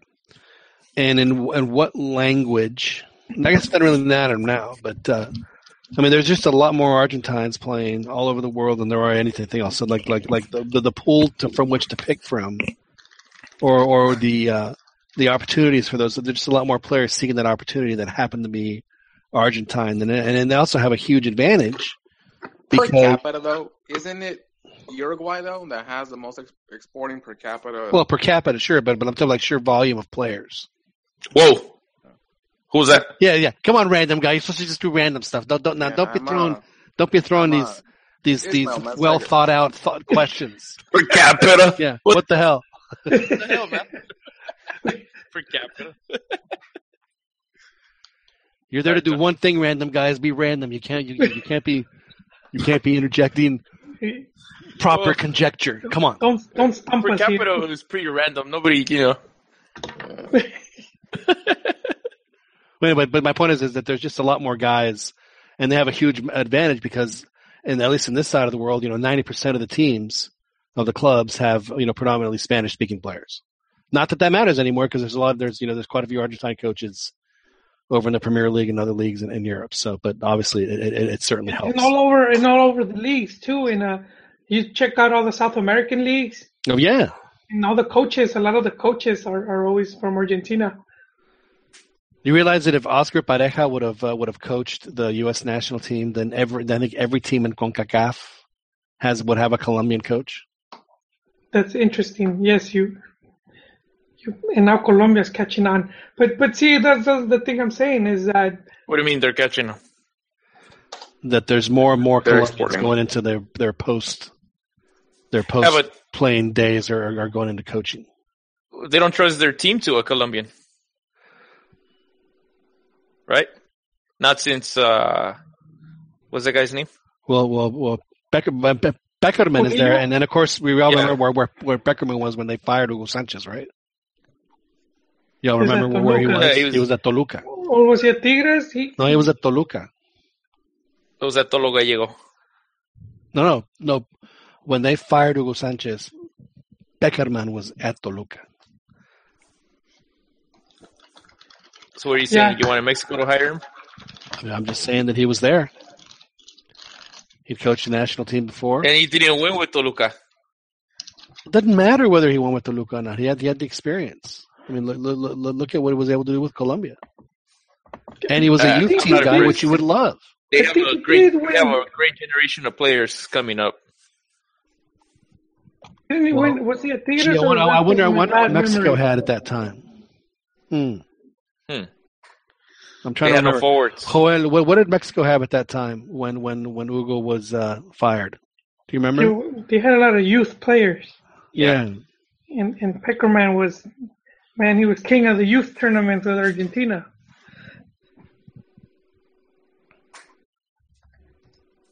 No, he isn't. Well, he won that U20 with Messi, right? In the lineup? He won a bunch of U20s and U17s. He did very well for himself. They won like 3 or 4 in a row, didn't they? Yeah. Yeah, it was like the final was always between Argentina and Nigeria for like he won 20 years. The under FIFA World Cup, he won 95, 97, and 2001. What's his as a senior team or senior coach or a senior manager for either a national team or a club team? They lost to Germany in the quarterfinals in penalties in Germany when they should have won the game. Sadly. So has he won any silverware as a manager? That wasn't a youth tournament. So now we have to qualify it that it wasn't a youth tournament. No. I'm just saying. I mean, you want to bring in somebody Well, that's the thing though. Is that I don't know what his. He didn't coach like. He didn't really coach club teams. Yeah, he's been a national team guy his entire career. Yeah, he was in the Argentina under-20 from 94 to 2001. And then he went to the senior Argentina national team from 04 to 06. And then he was at Toluca from 2007 to 2008. And then Tigres Unal for a couple months. And then he took over Colombia in 2012. So what we're saying is, as a manager, he's more of a working with national adults, team. with senior players. He's never won a trophy. He won second place. If you want, that would be a trophy. What, in Confederations? He's silver. Yeah, he was a medalist. Runner up 2005. In that case, Mexico should just bring back somebody like La Puente, that they win it. Good. What? They won what? Look, I'm not saying that Mexico should hire. All I'm saying is he was there if that was the direction they wanted to go to. They wanted to go with a fireman instead of a Proceso. Well, disclaimer, anti-Peckerman agenda here, obviously. I couldn't tell. You were, again, you were very skilled in hiding your true feelings.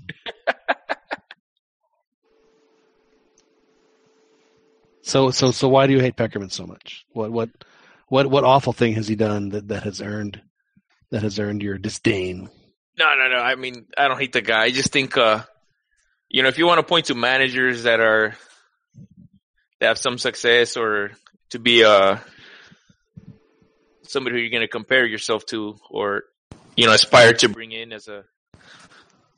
I think Peckerman's not it. No, he's probably not a bad manager. He would have made sense if you're transitioning a group of young players, to the senior team, because that's his specialty.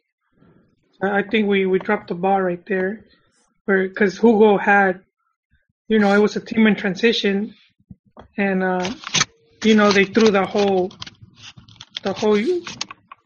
debacle of the Olympic team not qualifying, and they used that as an excuse.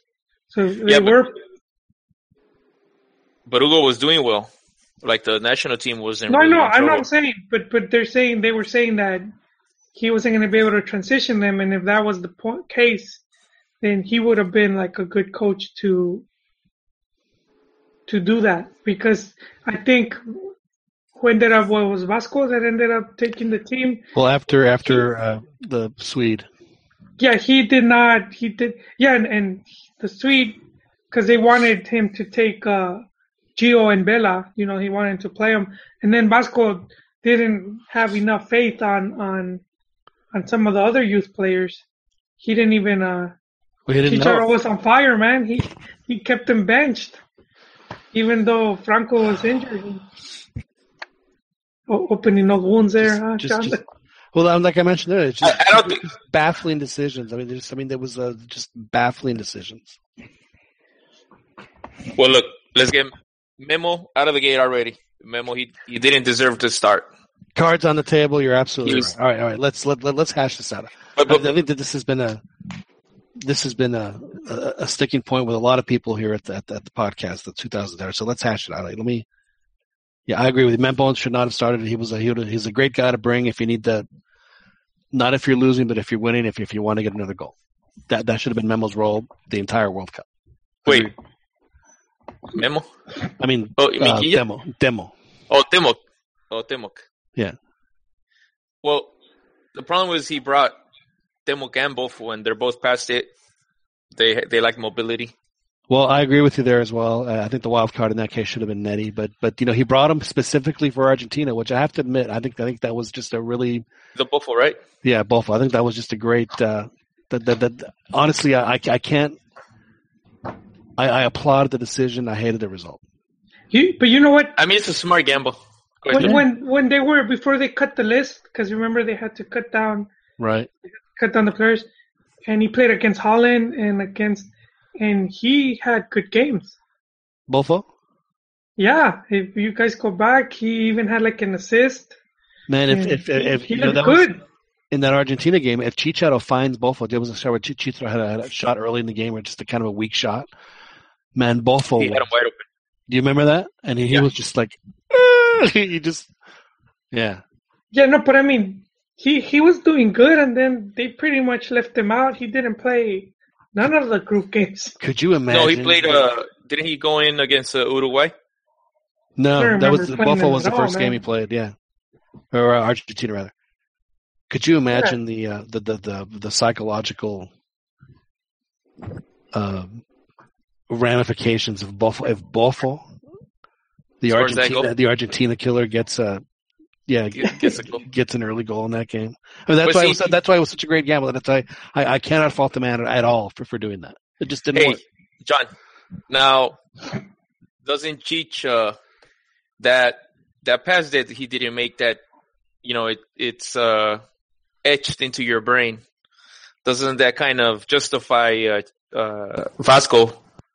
No, not at all. On him? I mean, because look at the mistakes he's making, where maybe a more experienced player probably does make that but pass. That's fine. But I mean, honestly, how many out of a soccer play down, inside your opponent's 18, out of 10 plays, how many of them are successful? In all honesty. Yeah, but this is both for the Archie killer. Regardless of just your guys, cold-blooded veins. Your guys, out of 10 plays, out of your kids, your cold-blooded killers that you have recruited and are personally molding them to become attacking soccer machines.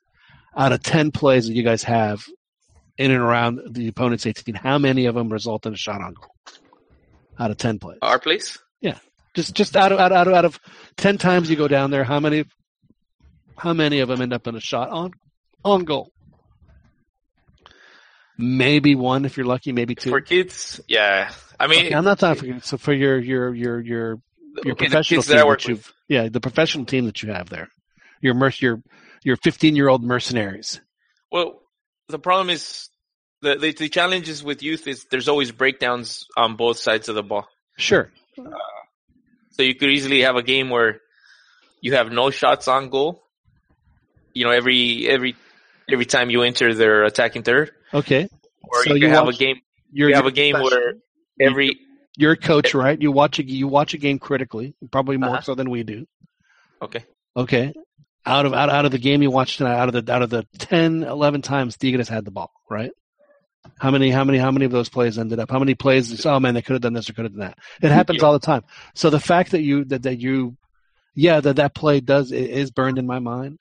But it's not because it's just like if he would have seen him, it would have been great. But he didn't see him, or he saw him. And he didn't want to give him the ball. Exactly. Whatever the case, the play didn't happen. It's not immaturity; it just didn't happen. Lack of experience. Whatever you want to chalk it up to, in 2018, Cheech has that ball, and he sees Jimenez,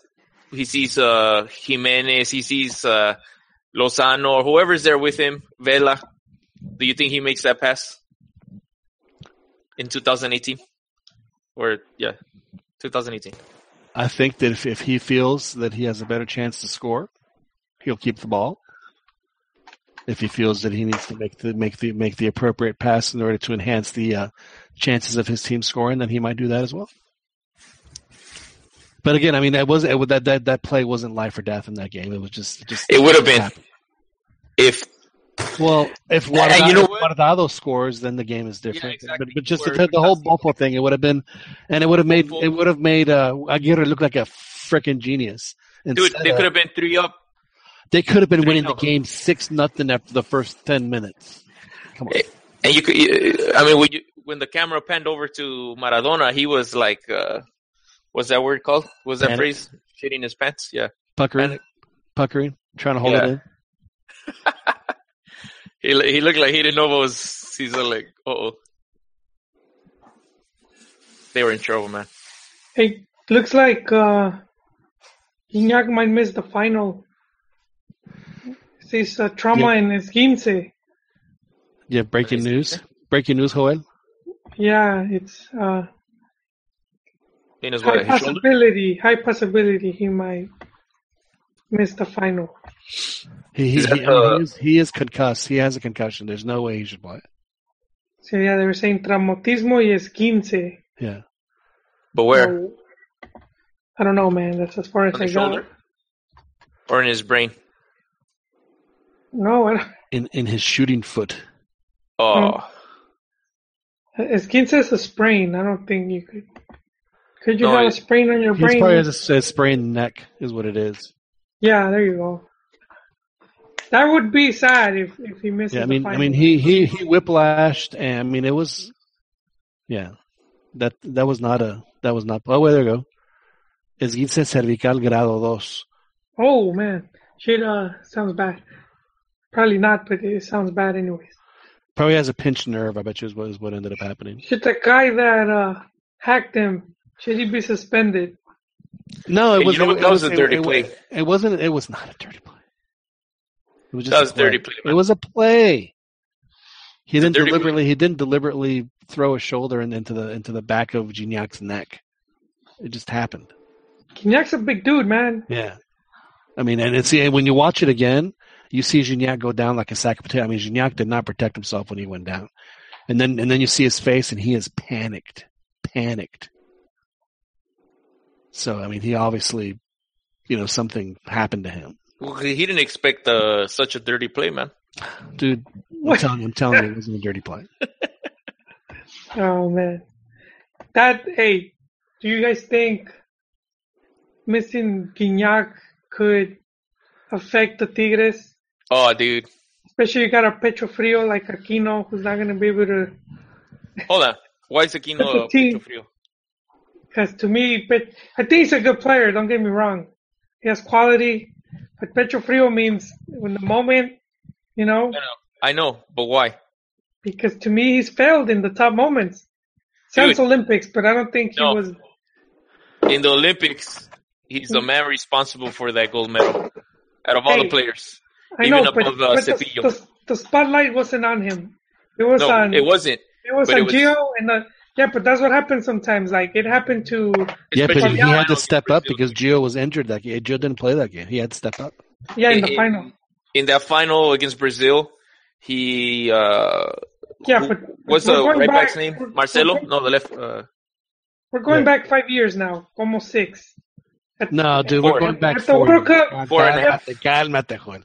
4.5. At the World Cup, hey, we're still old. We're still young enough that you can't embellish years on us just yet. So calm down. Contra Holanda, to me, that was a waste of cambio. Right there. Well, but that was a direct result of the fact that Miguel thought that Aquino had good defensive skills because of what he saw in the gold medal match against Brazil. Yeah. Well, and then Libertadores, I saw Libertadores for taking out Gio. I saw him choking it up at the Estadio Monumental in Argentina. Oh man, dude, come on! That's like the did he choke it up or game? Yeah, dude, he's just. Joel, I never thought I would have to do this. I'm shocked, but. He's been playing good for Tigres. He may not be scoring like all the goals, but Joel, it sounds like you're. You know what it is? Cool. All right. You know what Joel's agenda is, right? Chivas is rumored to be signing Aquino. No, Joel's not happy because Pizarro signed, and now I never said I wasn't happy Pizarro signed. We need to talk about that. We need to talk about that. Actually, he's been arguing Pizarro's the price for Pizarro is incredibly inflated. It is. All the players have been inflated. And then now he's really not Aquino, So and discrediting Aquino's efforts in the gold medal, in achieving that historic gold medal. Hey, well, hold on. He's calling him a choke artist because apparently he had one bad game, in Argentina. Two big games for me. And look, this is going to be a third one. Hey, if he does good, I'll admit it here. But if you want to admit it, dude. Joel, if you had a big game, I will.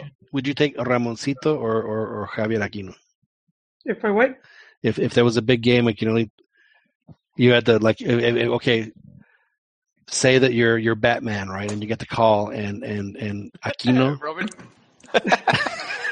and building the Justice League. Aquino is tied up next to Dynamite, and so is Ramoncito. You can only save one. Uh-oh.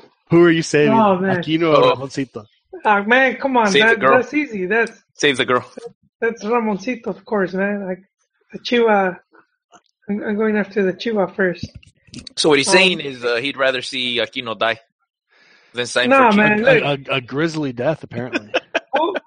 We'll see what he does, and guaranteeing you guys, both him and Dam, they're not gonna do anything. They're gonna choke.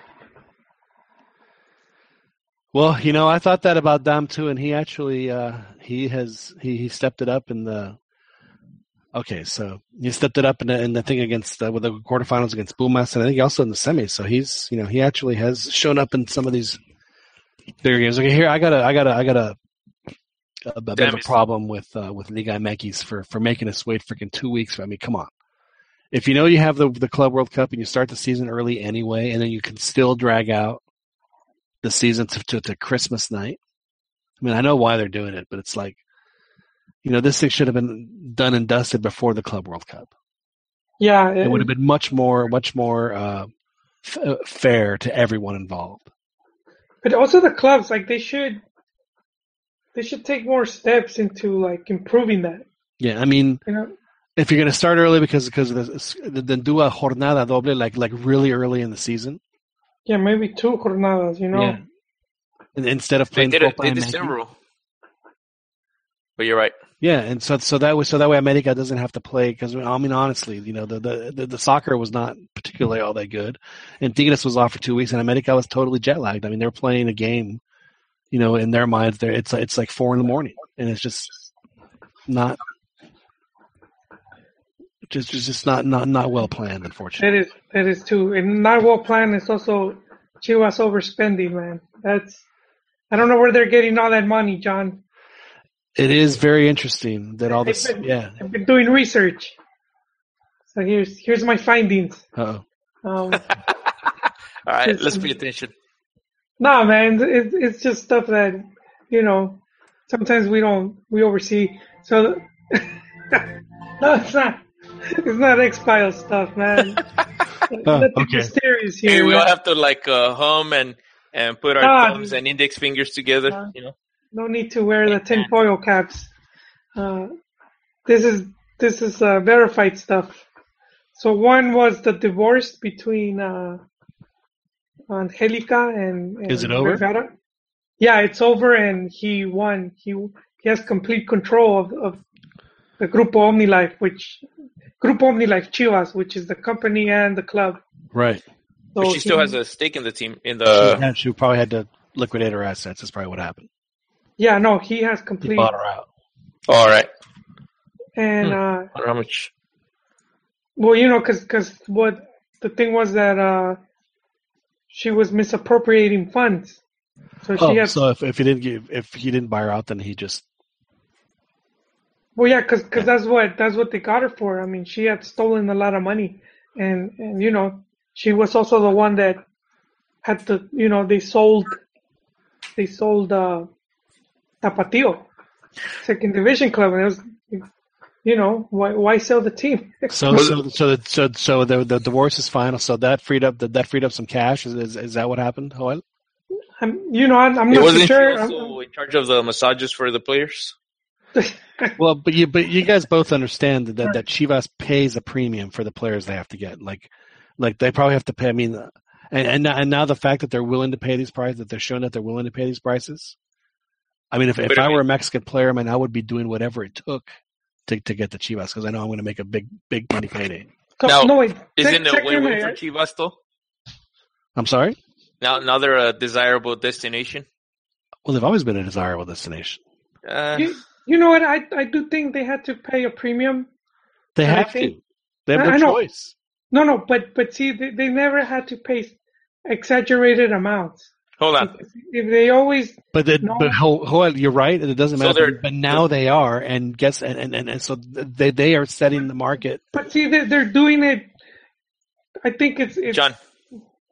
So you're saying the $10 Big Macs? It's true. Oh, what? No, why are you bringing that in here, man? That's. I'm just saying. No, come on, man. Hey, hold on, Jolie. You're saying the prices are too high. What were the prices? No, look. It's not that the prices are high. It's that they're willing to pay them. No, I know, but I'm saying. But they didn't. They didn't pay the high prices. No, but look. If we go back, the valuations are high. Chivas has bought in the past. They bought top players, and in their prime, they brought players like Chava Carmona, Bofo. When Bofo came, he had already played like 4 finals. Any team he went to, he pretty much took him to the final. They brought other players. Gonzo Pineda, who was national team player and a 2-time champion with Pumas. It's a player I didn't think they would release. And he was a bench player for Pumas. But still, he helped them win. He was in the national team as well. Who got to the World Cup. So I mean, there was other players like that. How much did they pay for those players? Isn't he a lawyer? Isn't Gonzo Pineda a lawyer? I thought he was still playing in MLS. No, he's a broadcaster. Well, I know he's a broadcaster now, but I think that he's a lawyer by trade. If I'm not mistaken, I think he went to law school. Hey, but look, Chivas wasn't breaking any records on like the way they did with Pizarro with the 17 million and the 20 million with Pulido. And these aren't players that are consolidated. Yeah, there's no. You could say they're national team starters, and Really? They're where's promising players. National team starters for him right now? What? Where? The problem, Juan, and you see, the thing is that both of you guys are right, but the problem is that Pizarro anywhere else would maybe in Mexico get 10. People would pay 10 for him, but because he has to go to Chivas, they paid like 5 or 6. That was the amount of cash exchanged. No, because he's counting the other players, like the defender. How much of his value is that Chivas? They have to over. One, Mexican players in the market are already overvalued, and then they have to pay on top of that. They have to pay the Chivas tax on top of that. The Chivas player personnel tax that they have to pay. Hey man, to me that's just Higuera making it rain just because he's trying to buy a championship. 20 million for Pulido. They could have waited. He would have probably been worth less. They could have gotten him for 4. Yeah, they could have gotten him for way cheaper. And I mean, what good did it do bringing him?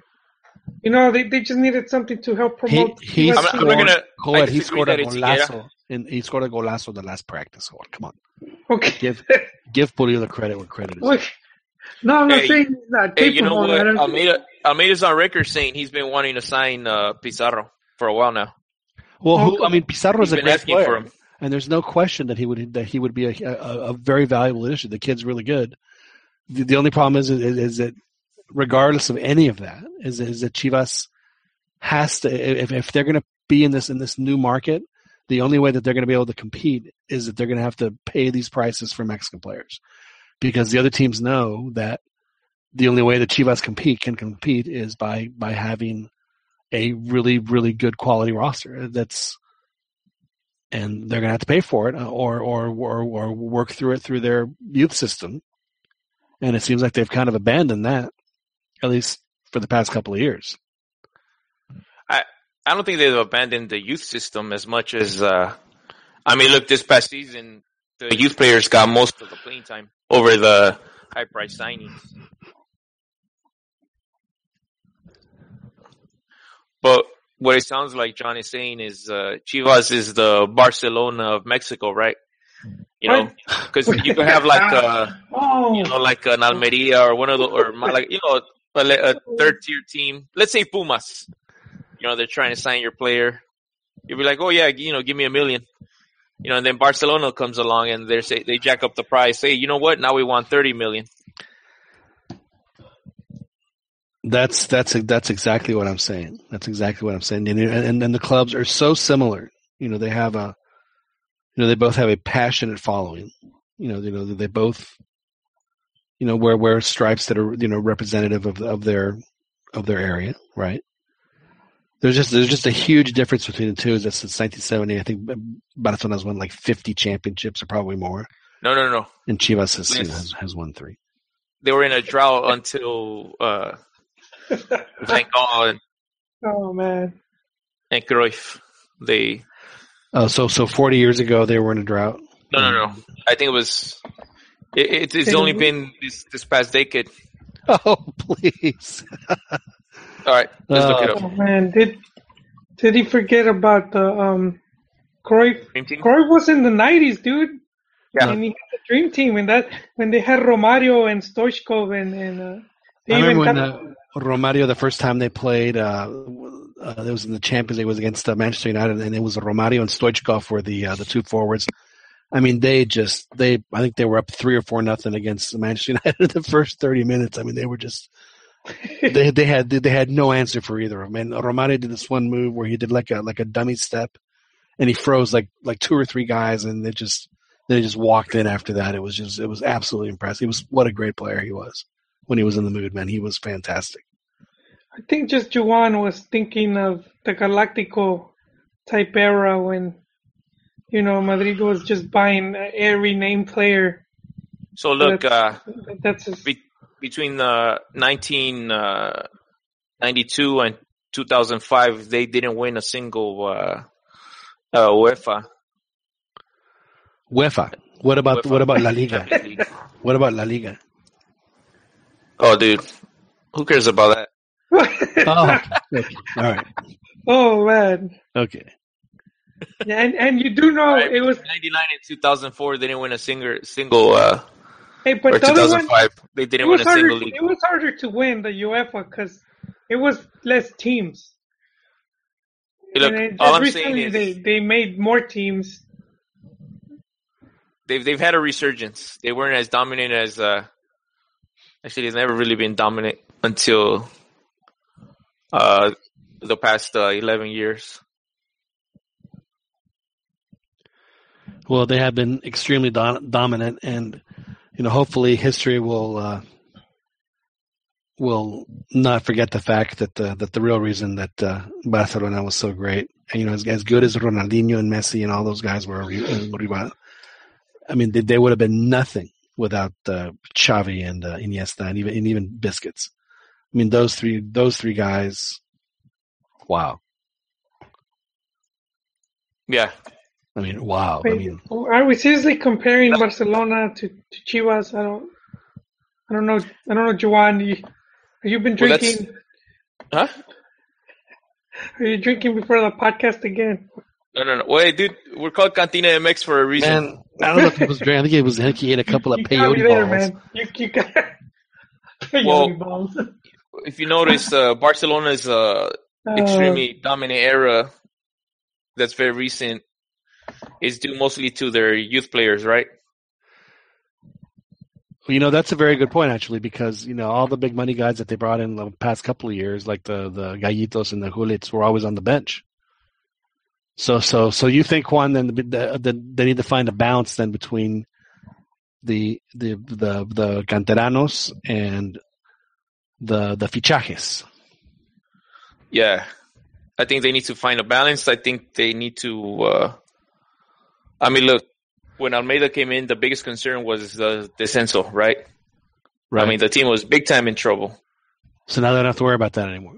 Now the challenge is going to be for them trying to win trophies. Hey, didn't Chepo save him from the descenso? He did. No. But they weren't. Wait, hold on. But they were going to be. What do you mean he saved them? They were. Man. Hold on. Why don't we take a commercial break? Let me go grab a beer and we can listen to this. Like that season, they was direct. He did not take him out of the relegation zone, but the one season he played, he wasn't going to be able to anyway, right? Just because the bad years were still on there. Yeah. Yeah, it was still on there, but the season that he coached them, it was direct. It was the direct that if they would have finished, they would have been relegated. Anytime if you're in the bottom 3 and you don't get relegated, you did your job. Yeah, and then the following season there was no relegation. and then the one after it was going to be direct to relegation again. Yes. Right. It's his best start in the fall. I think he had him sitting in 17th when he got fired. Yeah, but the season before, they were in the Ascenso and they didn't fall, so he did his job. In fact, they were semi-finalists. Yes, wasn't that when they beat Atlas in the? Which they haven't been able to reach, John. And if they don't reach it again, which should be at least minimum requirement, At least with 60 million, I think it's now. What's the minimum? How much they spent? Oh, I think semifinal. I think absolutely semifinals should be there. But you know what? Vergara's on record. He said, "No nos queda de otra que ser campeones." So wow. So check this out. If that happens, then you guys are gonna. Wendy in the background? So Chepo, he had them finish in 16th. So the next season, Chiquis laughing. And then so you guys after Almeida, they went from 16th, they jumped up to 12th. Okay, but a lot of things happened, dude. And now this season, hold on. And now this season, you want teams like Puebla and Veracruz crashed badly. Now check this out. So what you're saying is Chivas was the better team. Okay, I'll take that admission. Now this is what Jolie says. Jolie says anything less than to fire. I didn't say fire. I said it will be a fracaso with the amount of money they've spent. You have to have. You're going to be putting that much money. You have to have some high expectations. Not just. You don't just put 60 million. There has to be a return on the investment. Just to qualify. That's the other thing, you could do that just with the cantera, dude. You know. Now between y'all. So you're saying anything less than semifinals is a fracaso, right? Big, yeah, it will be to me. Would you not agree with that? Seems reasonable to me. I'm not a Chivas fan, but I see the amount of money they're spending. The fact that they made the Liguilla past couple of years, you want them to advance, don't you? So absolutely, I think the semifinal, at least the semifinal. They reached semifinals when Chepo came and they didn't spend not even half of that money. I mean, Omar Bravo was their scorer, and he was in his mid-40s. And who's their top scorer now? They just got rid of him. They just got rid of him. Hey, por borracho. Man, I cannot believe that they didn't put Hulit in my. See, it goes to show you, Joel, that when we think that he listens to the podcast, he obviously does not. No, man. Because he did not adhere to my suggestion of moving Hulit as the center forward. Hey, I think Chiquis distracted me, man. I heard La Pequeña Wendy in the background. I think, was that you? No. Hold on, give me a second. I want to respond to you, but first I want to get a drink. Hold on. Was you? Can you wait? Can we listen to her a little bit more? Okay.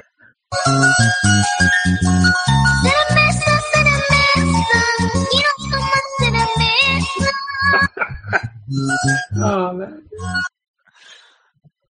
What the? John sent me, or Juan sent me this link, and I was like, "What is this?" Oh yeah, La Pequeña Wendy, man. She was like 12, singing about getting drunk. I don't know what's going on in Peru, man.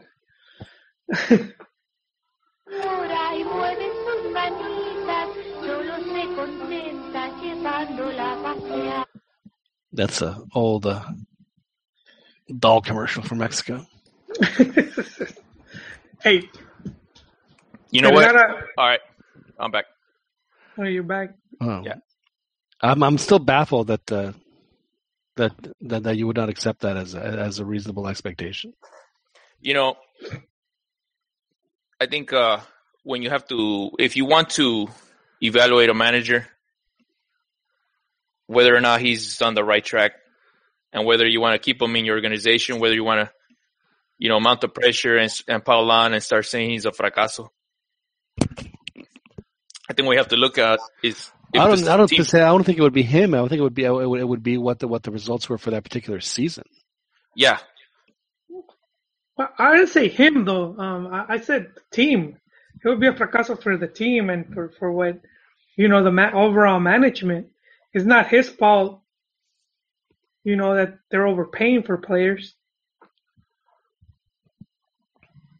No, it's Now, where's this guy going to play? Is Pizarro going to play in front of Orbelin or? So they're expecting that he could play as a winger, as a outside back, or as a 10, or even as a center mid. I think if they play all the players we've gotten, there's only going to be three canteranos left. Which 3? Or why do you say there's only going to be 3 left? They sold the rest? No, just as starters. If you start all the players that have been refuerzos, you'll be left with just like 3 canteranos. But I don't think they're all going to start because Avión Calderón didn't start. Gallito, I don't expect him to start. I mean, why bring him then? I don't know why. Gallito? Yeah. Well, I think Almeida's target was to play Libertadores.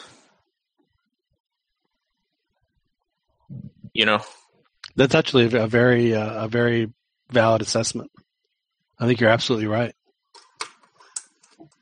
So with that out of the picture, though, they kept on going for more players like Aquino, trying to get him. He was spending like a drunken sailor. Well, I think if you saw the Club America, was that quarterfinals? Yeah, that series. Anyways, they didn't have any answers. There's no alternatives on the bench. Now, if Fernando was here on our show and we miss him, of course, he would be saying that the reason that they has that big plantel is so they can go after the Copa MX Campeonísimo. Because they've won a grand total of 1. And two finals. One under Chepo. Well, I guess when you make a final for Chivas fan, it might as well count, right? Because you guys have had so few for so long.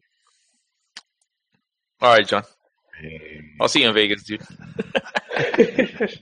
Oh, come on now. You said you were throwing some shade at my Pumas. I had to retaliate at some point. That's true. So, who loves Chivas more than me? Seriously. I get to play stuff like this. There you go. I always make it worth using. Now I do have a new addition, but I haven't had a chance to use it tonight. It's Puto y aparte, al infierno, vete al infierno. Oh, who's he talking to? I have no idea. I couldn't tell you who it was. It just cracks me up. It cracks me up. I got another one of this dude. Uh-oh. Where is it? Somewhere around here. Hola, chingase madre, Chivas. Oh, wrong one. Usted le acaba de decir estupidito, sorry. I still can't believe I chose America to win the game, but with Gignac out, I think it's going to be really hard for Tigres to score. Oh, they do have a huge advantage, however. Honestly, he's been, at least in the Liguilla, out of the however many goals they've scored, he scored what 5 or 6? The dude's been on fire. You can't deny that. He had a hat trick against Pumas. He scored another goal in that series. He had 4 against them. He had 2 against, or was it 3 against Leon? So he scored, at least 6 goals for sure. And then he got the 7th one tonight. See, Tuca's asking for discipline on these plays. So he probably agrees with Juan and thinks that play by Valdez was a dirty play, amongst others that the America were doing. So. Y usted no me va a decir qué carajo tengo que hacer. He's demanding some justice. Yeah. Do you think that if they start interrupting him, do you think he would get mad? I get mad for anything. I love me some Tuca, man. I'm probably the only Tuca fan on the entire planet. I've always liked him. Oh, that's funny. Hey, you know what? So, Jolie, you don't think Higuera's been a very successful president for Chivas? So he's able to bring in all, all these signings. Joel is going to talk for the next 20 minutes, man. Thanks, no, man. I mean, look at it. In the past, when you had when Nestor was Director Deportivo, they almost brought in Pulido. They almost brought in no, but Cepillo. They almost brought in players. Wait. Hold on. Juan, I gotta stop you there. First with Pulido, that was not his target.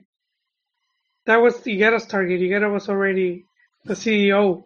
So Higuera was the one that negotiated him. No, but in the past. Yeah, Nestor never went after Pulido. It was Higuera.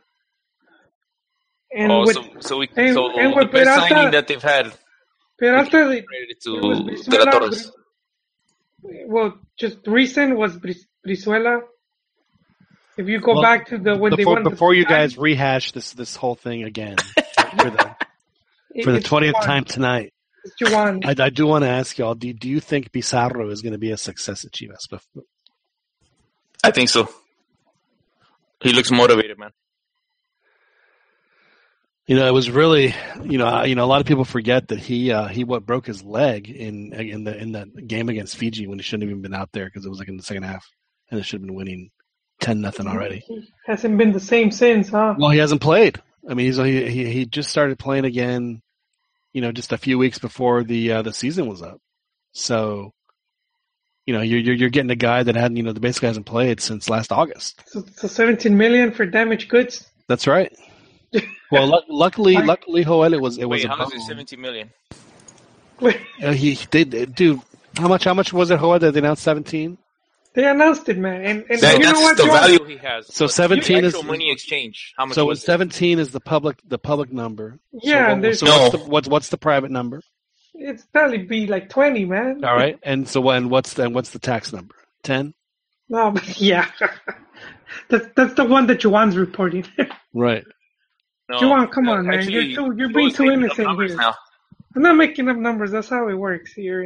Dude, how much cash was actually paid for Pizarro? Look, we don't know because we didn't see it. None of us. Yeah, exactly. We'll never know. Dude, that number's been reported. The number reported was 17, and then they're saying that they only paid cash because they transferred the other player. Yeah. But I mean, why would you let go of that other player who is titular indiscutible, les regaló un campeonato, and he's from your cantera, and he's free, and you're passing him on. So his article by Tom Marshall, he reports the value of the transfer at $14 million. That's the value of the transfer. Now, when you include, but what was the value of the check? Of Victor Guzman, and then I guess they include the loan for Gullit somehow. What they actually paid for this player was a lot less. Victor, but you don't think Victor Guzman would have you not? I would have kept Victor Guzman. For what? I would rather just keep him, and they could keep Pizarro. But why? Why are you going to have a third defensive mid when you already have one guy on the national team and he's not playing? And your biggest need is a number 10 type player. So if you look at what the way the coaching staff is analyzing the team, is that their biggest need? I think their biggest need is a striker. Well, they got two strikers. Hey, John just said it. If you count this guy broke his leg and hasn't played. So check this out. You as striker, you have Pulido, and you have Saldivar. You also have so then the guy they brought in earlier that they paid $20 million for hadn't played in how many years? In 2 years. He hadn't played. They played $5 million. $5 million for Pulido. So Chivas spends $37 million on one player that hasn't played in 2 years, and another one that hasn't played 6 months, coming off a broken leg. And you know what? The one guy, Pulido, he became a starter basically straight away. Where? So that goes to show his quality. Well, it doesn't go to show his quality. It goes to show how desperate they are into putting any kind of warm body that knows that actually redirect the ball into the direction of that white thing with the netting behind it. And then he missed 2 penalties. John, how many beers have you had? So check this out. And then he misses 2 penalties in key games. Saldivar, he got called to the national team. But why did he get called? So he's not some bum. Why did he get called to the national team? Why did Saldivar get called to the national team? Saldivar. Nobody wanted to play that game. Well, that and Wild because how many Mexican forwards were in the top 10, in the top 20 in scoring this year? Like one. And it was Chucky. So Chucky was at that game too, by the way. He called the guy from Atlas, who is like he was like a bench because that's all he has. There are no Mexican, and it's going to get worse. There are no Mexican forwards. So that's why it is imperative, and this is why you guys as Chivas fans should just be just honestly, your nipples must be exploding in anticipation with the fact that you guys are going to finally be forced to have a good team. You have to have a good team. In order for them to be competitive, they have to spend money, which is what they're doing, and that's why.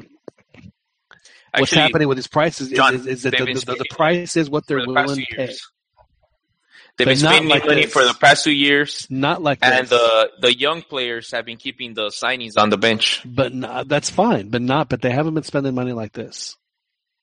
What do you mean like this? They did. Spending $37 million on 2 players is not something that Chivas does. Yeah, but they didn't spend the money. That's the thing that I'm not sure how that's not getting through. The actual cash exchange is only like $5 or $6 million for Pizarro and for Pulido. I forget the actual number. Okay, regardless of what the number is, it's not something that they've been doing in a very long time. Remember when Team Cruyff, when they came in, they brought in, I think it was Luisito Perez. Come on, dude. They brought in... Who, by the way, announced his retirement this week. And you know what everyone's initial reaction was? Didn't you retire like 5 years ago? Oh, ouch. They brought in Denigris. Man. And that was, I'm sorry. Yeah, they brought in Denigris, that's right. That was very actually, Team Cruyff, they brought in Perez, they brought in Rafael Marquez, Lugo. The hype is an all-time high, though. The hype is huge nowadays with this. And Vergara has backed that up with his statements of, we're going to win all this stuff. And I heard a rumor that Saldivar might be going to Italy. It's just a rumor, but... Why? But I mean, that's... You know what? Yes, I saw a rumor, but it wasn't Saldivar. It was somebody else. Oh, Saldivar, dude. I saw him around the end of the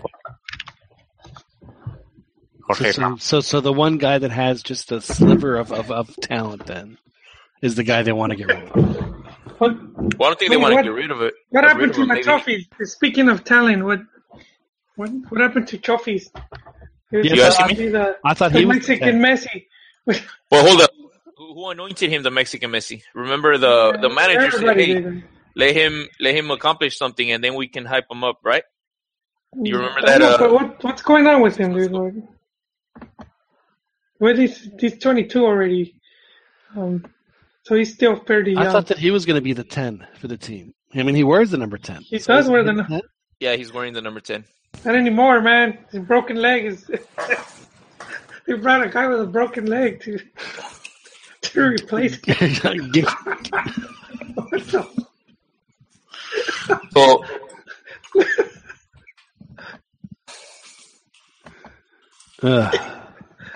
So Joey, you're saying that the coaching staff is addressing the team needs. Is that what you're saying? What? No, man. I think look, this goes all the way back to Promotora, because Promotora saw that it was getting expensive to get Mexican players, so that's when they started working on the youth, that's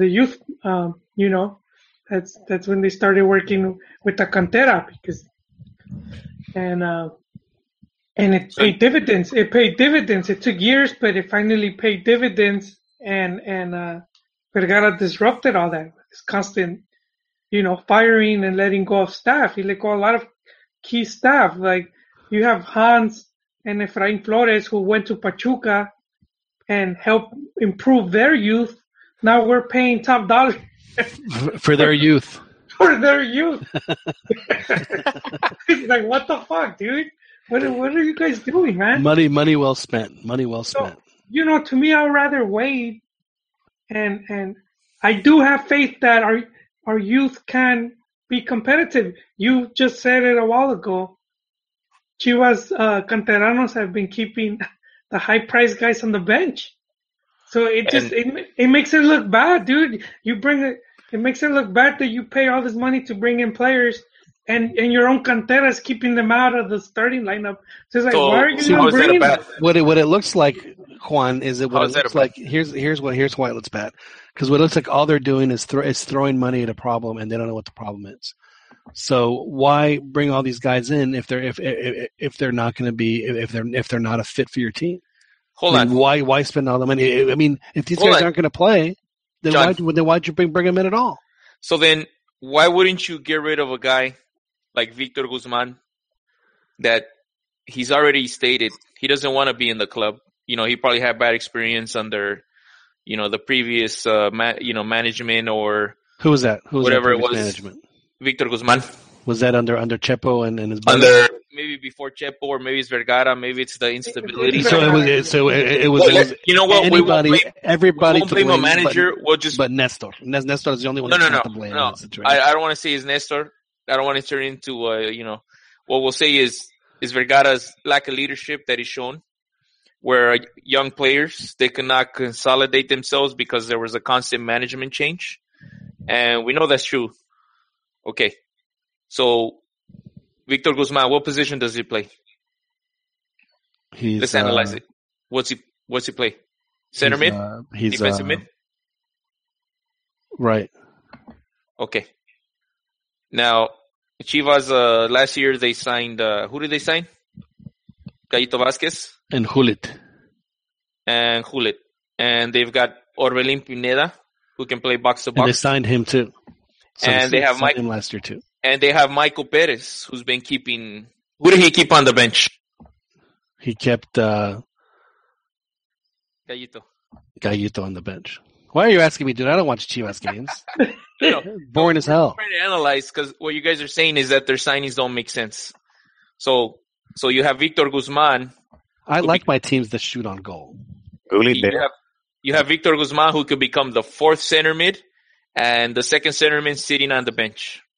Okay, he's going to go from a team where he's starting to a team where he's probably going to sit because Michael Perez. So you're saying that he's shown well. You're saying that's not a good signing then. So why would they bring him back? So exactly. So they didn't bring him back. What they did is they used him as a ficha de cambio for Rodolfo Pizarro. So they basically said, okay, you have him on loan. You guys want to keep him? Yes or no? That's what they did. They made the other team pay for him. Trying to sign him for, I think, over a year. Right. So it was a loan with an option to buy. I don't think there was an option to buy. It was just a loan. Well, then they said you're gonna buy. It was a loan with a you're gonna buy.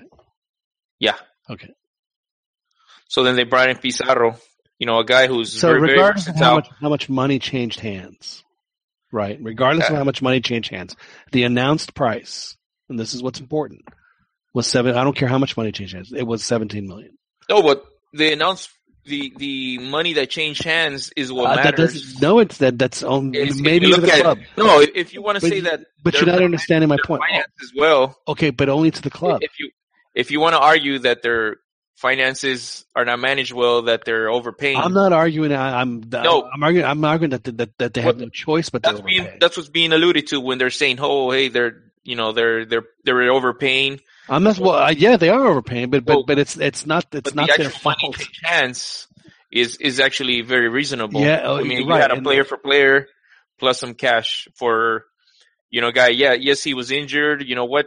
Those kinds of injuries are not the same as they were 15, 20 years ago. How much money, in all honesty, would you pay for Rodolfo Pizarro? In all honesty, I wouldn't go over 10. Would you go over 5? And that's and that's only because Mexican League there's almost no Mexican players now. Okay, let me ask you this: how much would a European team pay for Rodolfo? Yeah, they wouldn't go over 5. No, they would not. About $4 million at the most. Yeah. So you have to agree that Victor Guzman is worth $10 million or $12 million or whatever they're valuing the transfer at. Who knows? Maybe they only gave $1 million in cash, and the rest of it is the valuation of Guzman. Yeah, I'm gonna have to say no to that. But anyway, my point is that is that then the negotiation for whatever the next guy they bring in is going to be, okay, well you paid 17 for that guy, you have to pay 20 for this guy, and then whatever the number falls down to, it's going to, again, even that number is going to be overinflated. But it's just that, Chivas has set the precedent that they are willing to pay these prices. Yeah, that to me. If I were Chicharito's agent, I would this Christmas. I would, hey, what's going on? Here you're looking for a striker. Here you're throwing money around. I got a guy that maybe wouldn't mind coming back. He's had a decent career. How much do you think they would pay for him? 30? Nah, he's probably going to be available on a free once it's Bayern. On a free transfer? Yeah, once he won't be free. He's still going to command, because Torrado came, and this is years ago, to Cruz Azul, and he had his card. No, Torrado came to Cruz Azul. Oh, I'm sorry. Yeah, they're right. But because Sevilla froze him out for like a year or so, so he finally he hadn't extended his contract, so Cruz Azul gave him $5 million. So, right, that means his contract wasn't up yet. He was still under contract with them. His contract was free. A $5 million signing bonus. Yeah, there you go. So they gave it to Torrado, not to Sevilla. Right. Yeah, but he's not free. He wasn't free. He still paid to have him there. Well, he's free. And of course, $5 billion was sign with anybody he wants. The announced number. There was the real number and then the tax number. Yeah, and this is going back. You know what? But that's standard when a player's contract is up. So the signing is different. The point is that Chivas is going to make it very attractive for Mexican players if they keep paying the money that they're paying. I don't see how that's a bad thing. It's not a bad thing. To me, it's a bad thing in the sense that I've been saying this already. I've been preaching it. We see how often a lot of these clubs go broke, and they're paying all these high wages. Yeah, but you think Chivas is going to go broke? Really? I think they have. Why do you think Vergara bought the team? It was they weren't. They've gone broke several times. But how did he pay for it? He didn't have the money through the television deal. Yeah, so he hustled them. So the club wasn't broke. It was just it was broke. The people that were running it were ignorant. Would you sell stock if it's making you money? I mean, it was bleeding. Nobody wanted to put. And then before he bought it, why was the promotora running it? And so it has gone. Didn't the promotora sell all the players though when they lost the rights? Yeah, they did, because the players belonged to them. So they were like, all right, we're out. The club didn't want to renew with promotora. Promotora said, all right, we're going to cash out. And they sold the players. So, Jolie, let me ask you again. You think Chivas is mismanaging their finances? Yes. By doing player trades plus cash? Yes. So, everything. Look. If they paid, what I read was, I'm trying to find the source, but it was between $5 and $6 million for Pizarro. That's the amount of cash that they paid. A broken Pizarro. Plus, look, you have to take into account. He's not broken. Hold on, he's a champion in Clausura 2016. But his body's broken. Come on, man.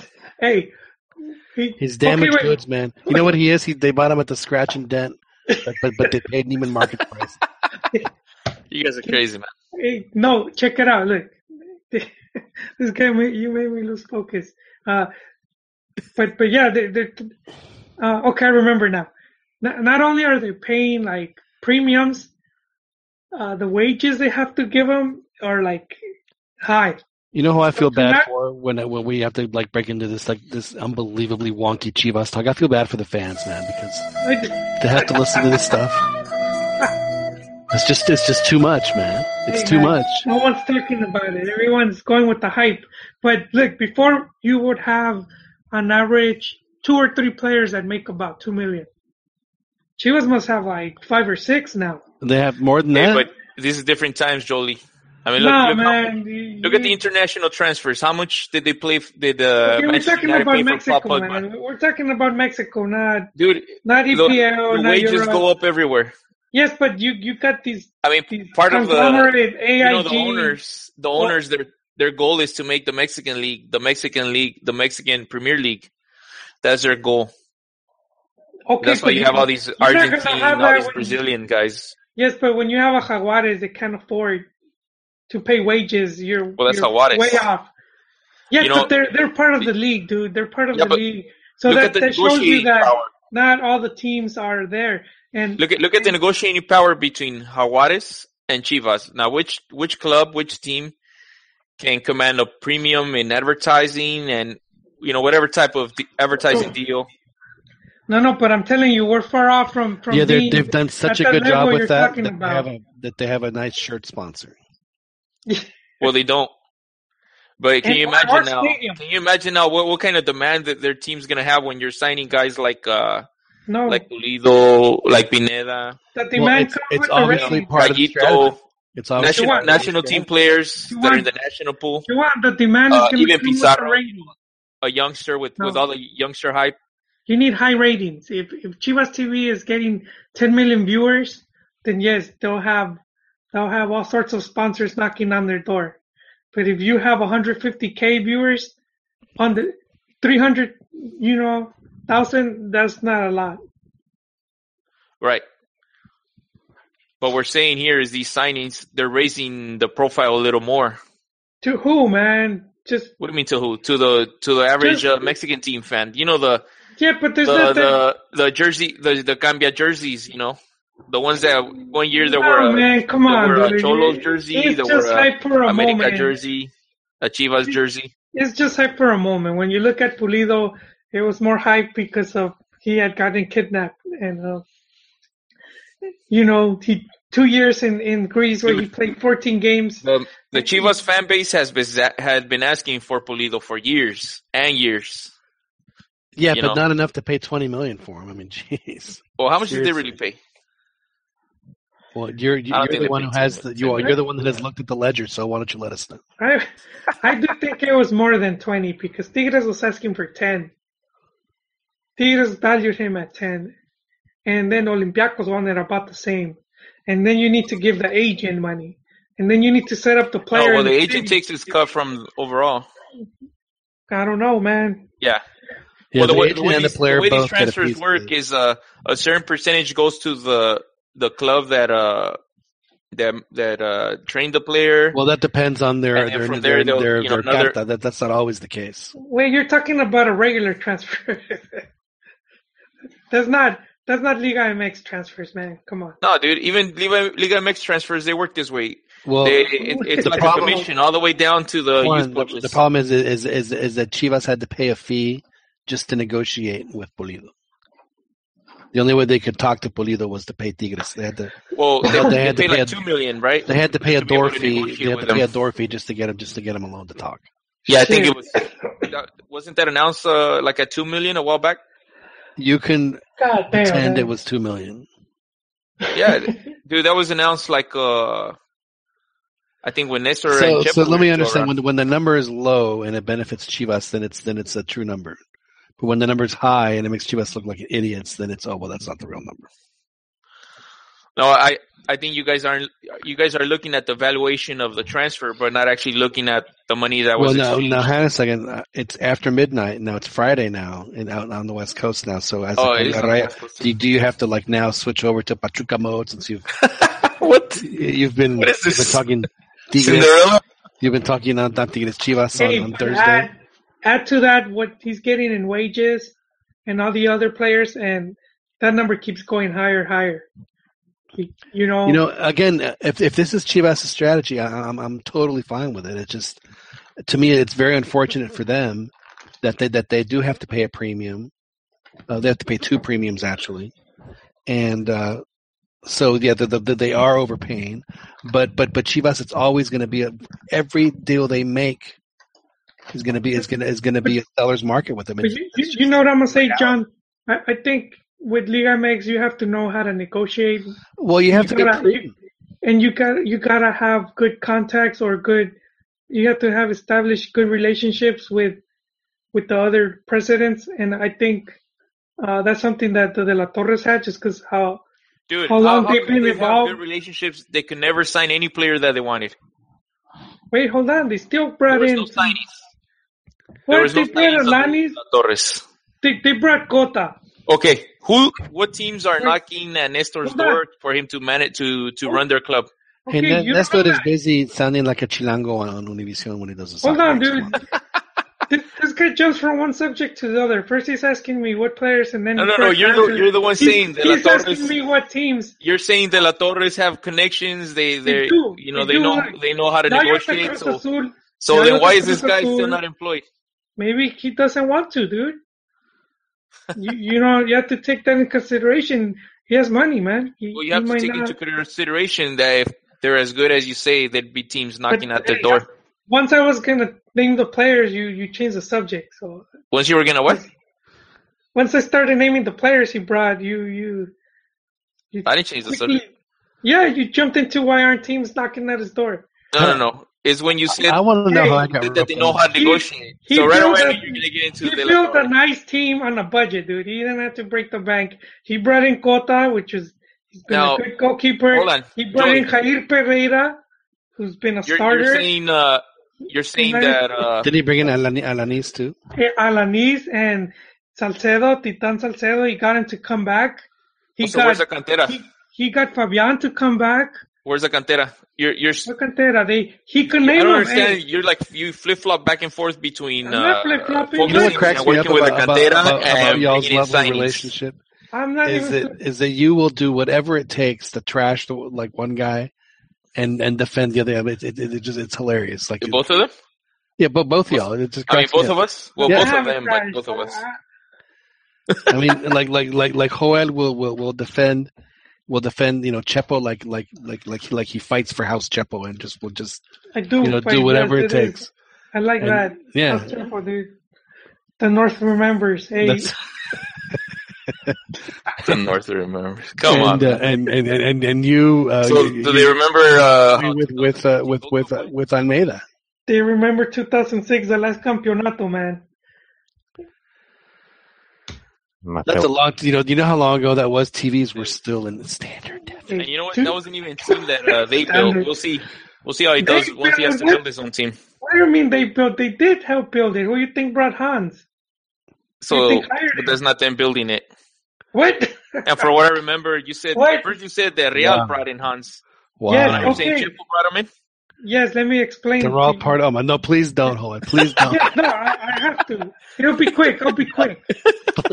Please, no more. No, I'll be quick. No more. Promotora started the cantera, so they hired Güero Real to build it. Güero Real. And at that point, Joel, how many times had Güero Real been fired and rehired? No, right there he had.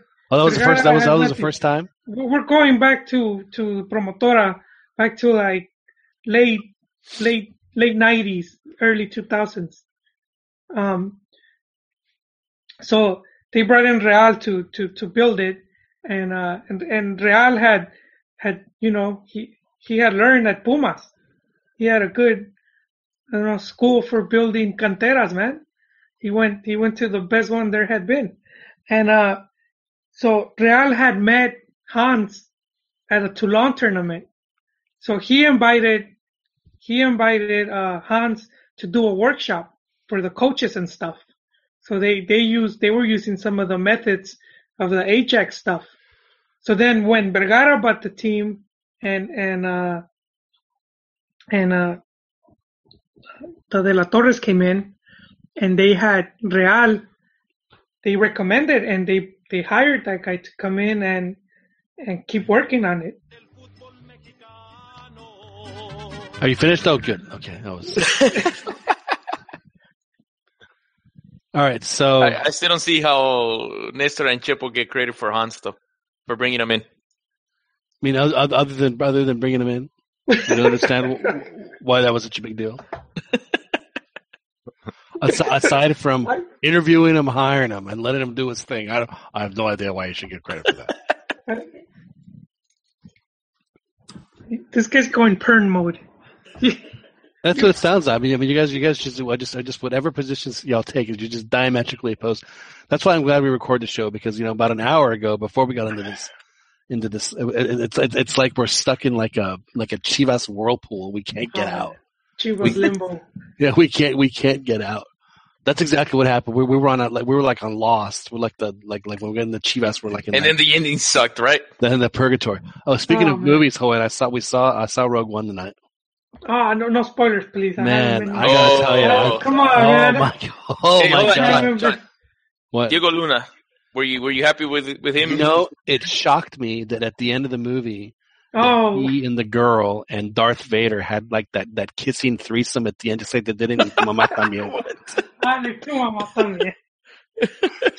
Because he kisses that girl, right?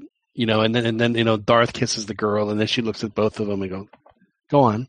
And then Darth and Diego Luna start kissing each other at the end. Yeah, it was so weird. So weird. Wasn't expecting that at all.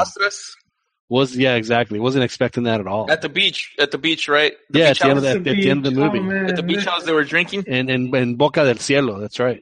That's such a great movie. You know what, John? I'm gonna tell you this. I was gonna go see it tonight, but I put the podcast honestly, first. I will say it's probably out of the 8 Star Wars movie they've been. I think it's the best one. I thought it was really good. Oh wow! I have to. Yeah, I was going to go see it tonight. I thought the story was absolutely terrific, and I thought it was just beautifully laid out. Yeah, there was some worries about it because they started talking about reshoots, and then some people were worrying that maybe they needed to tone it down or they were going to make changes. Well, see, I think that when people, my expectation was, and I don't want to talk too much about it, but I mean, if you're a Star Wars person, you understand what you're watching, I guess is what I'm trying to say. So yeah, it was really, and then there's a couple of really good Easter eggs that I'm not going to tell you about that are you know what? Good. I heard they did reshoot some scenes, some of the Darth Vader scenes. But I won't go into details. Man, Darth Vader is pure like little black ball in your stomach evil. Just they finally did him justice. Ooh. Yeah, I think that America fans could be proud to wear their Darth Vader masks again. in the stands again, like the Raider fans used to. Oh shit! Man, I'm so disappointed that. Man, I was wondering why I wasn't getting a reaction when Ronnie would talk about La Volpe. I would just put that underneath, and then I'd bring it up to drown it out to make it sound like he was actually La Volpe. It just didn't work. Yeah, it wasn't going through, John. It did not work out. Well, next time.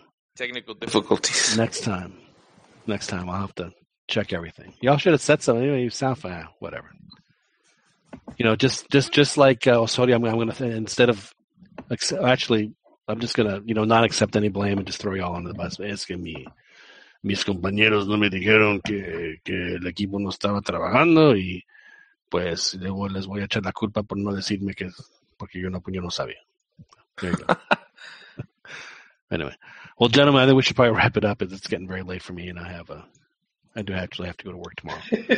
But, so there's a game Christmas night. Are we going to do this Christmas night or are you guys going to be with your familias? Yeah, I don't know what my schedules might be like. Yeah. Which is again, it's just unfortunate for us because the week between Christmas and New Year's is like the toughest week in the world to do anything. Yeah. And we're gonna have a final. That's why I wish they would have gotten this this thing taken care of before the Mundial de Clubes, which you didn't even talk about tonight. And the other thing I have to say about that is, to me, que vergüenza, because when the Japanese team just goes balls to the wall against Real Madrid and comes really close to beating them. It just makes you wonder why on earth don't more people do that against teams? Why doesn't America play them like that? They could have easily have given Real Madrid's there. They're there as a cascarita. Don't give them that much respect. Play them. If they scorch you, they scorch you, but at least play them. Who knows what's going to happen? But don't let them. I mean, that was. Yeah, I missed the game, but I was hearing the comments, and it all seemed like they were being too respectful. They were playing them like an equipo chico is what they were doing. And the Antlers did no such thing. They said, hey, man, you're in Japan and we're Japanese and we're going to give you a hell. We're going to vamos a hacer pesar la localía. They did. I mean, they played really well. I mean, they had the lead, man. They had them. They could have won it, too. Would have been. I mean, imagine how great that would be. It would totally legitimize that tournament if the Japanese team would have won that. But at least America didn't have as bad a tournament as the Colombian team, even though the Colombian team came in third place. That would have to be a major fracaso for them. For Nacional? Yeah, absolutely. Oh, yeah, losing to... Absolutely. So, yeah, I think before them, when was the last time the Libertadores champion didn't make the final? A few years ago, I think one of the African teams beat them. I can't remember if it was the European team or the South American team. So, I just want 1 year for the Mexican team to win their first round game when they have the South American team in the next instead of the European team. Can that please happen just once? I'm not saying that they're not going to have a chance against the European team. But, if they're going to play with anybody, they, for whatever reason, they play better against South American teams than the European teams. So. You know what? They always lose to the African teams too, though. They do. Or the Asian. You know that Cameroon was the first time Mexico had beaten an African team in a World Cup?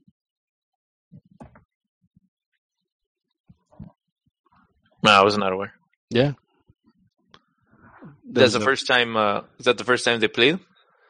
No, it was the fourth time they played an African team. And fourth? What, 78? We lost to... Tunis. Making it the first African win in the World Cup ever. Yep. And then we didn't go to 82. And then in 86. They didn't play again an African team again until Angola. We didn't go to 90. 94, African team. It was Angola. They tied Angola. They tied South Africa, and then they finally beat Cameroon. Yeah, they tied to South Africa. Yeah, that was fourth. You're right, John. I had to backtrack.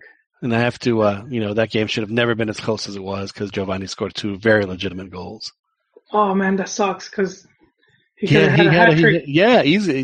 He would have totally gone for it. Would that probably be the first ever for a Mexican? Well, yeah, I mean, the only person that's ever scored more than 2 goals or just 2 goals in a game was Matador. No one else has scored 2 in one game. Yes, sir. Luis Garcia against that's right. Ireland. Against Ireland. Oh, yeah. How could I forget? 94. I was living with a bunch of I was living with 3 other guys, and they were all American over just off campus here in Austin. And I took the day off to watch that game, so I was at home watching it, and I thought I was by myself. Oh. And when Luisito scored the first one, I went just, as apeshit as I'd gone, because I hadn't seen Mexico score a goal in the World Cup in 8 years or whatever. It'd been a long time. So I went just apeshit, just all over the place, just screaming and one of my roommates just sitting there at the dining room table having his lunch. He's like, "Are you okay?" He's like, "Oh, it's just that was a goal in my game that I'm watching over there." Sad. Did you get your revolvers, John, and shoot them in the air?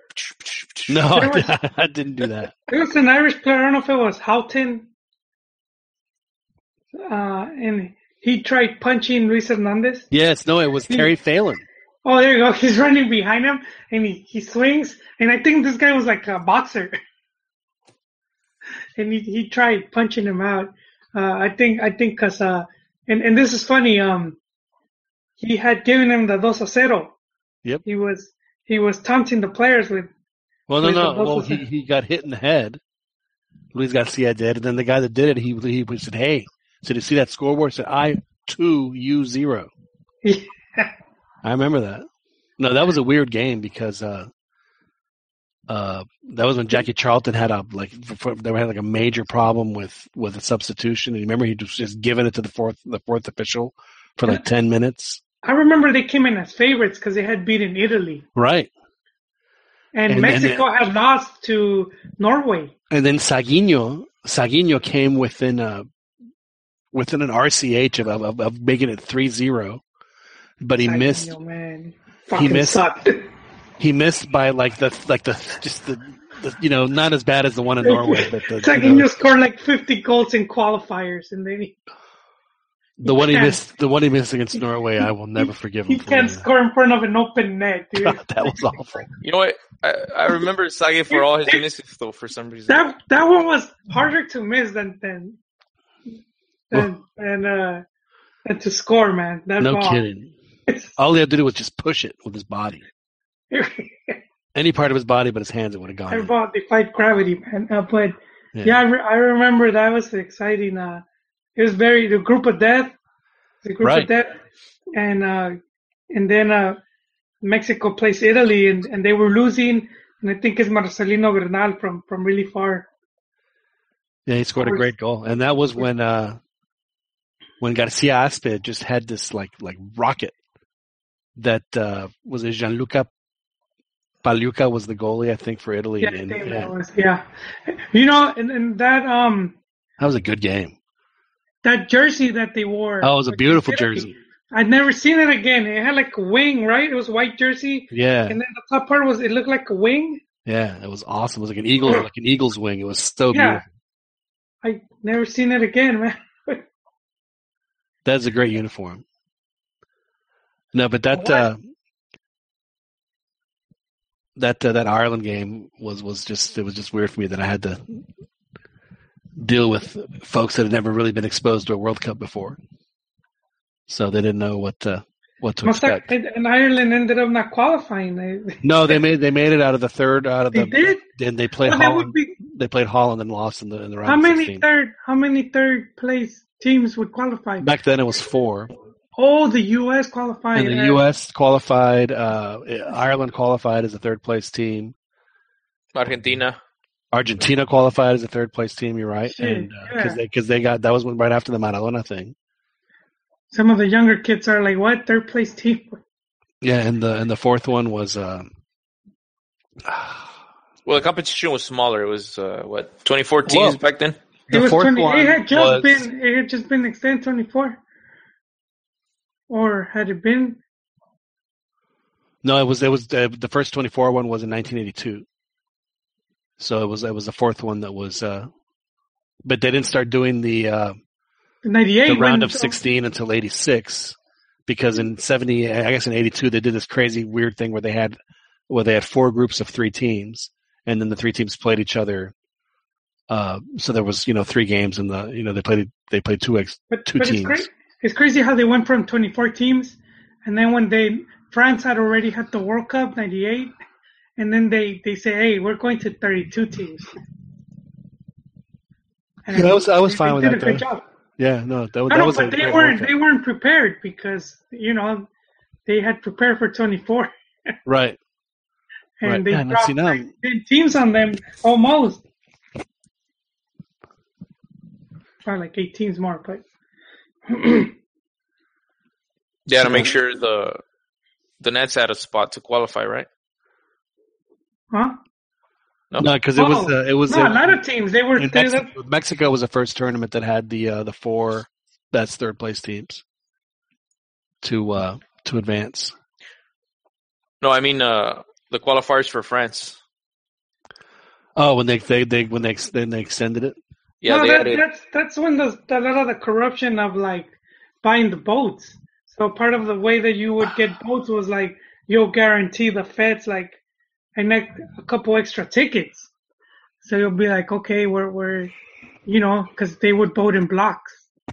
They'll be like, okay, what we need. Right, because in the 70s was when João Avalanche figured out. Well, the reason he got elected was that he figured out that he could get the confederations that had more members, and that way he took the power away from the Europeans. Yeah. And FIFA hasn't really been the same since. All right, John. Blink twice if you got an envelope full of money. If I personally have gotten one? Yeah. From Bladder. Just blink twice. From Bladder? Well, I mean, Sepp and I. we summer together in the Hamptons. So, I've gotten there have been some white envelopes waiting for me and, as gift bags, a gift bag in the shape of a white envelope. All right. So this has been bugging me. So I'm going to consult the interwebs to figure out who the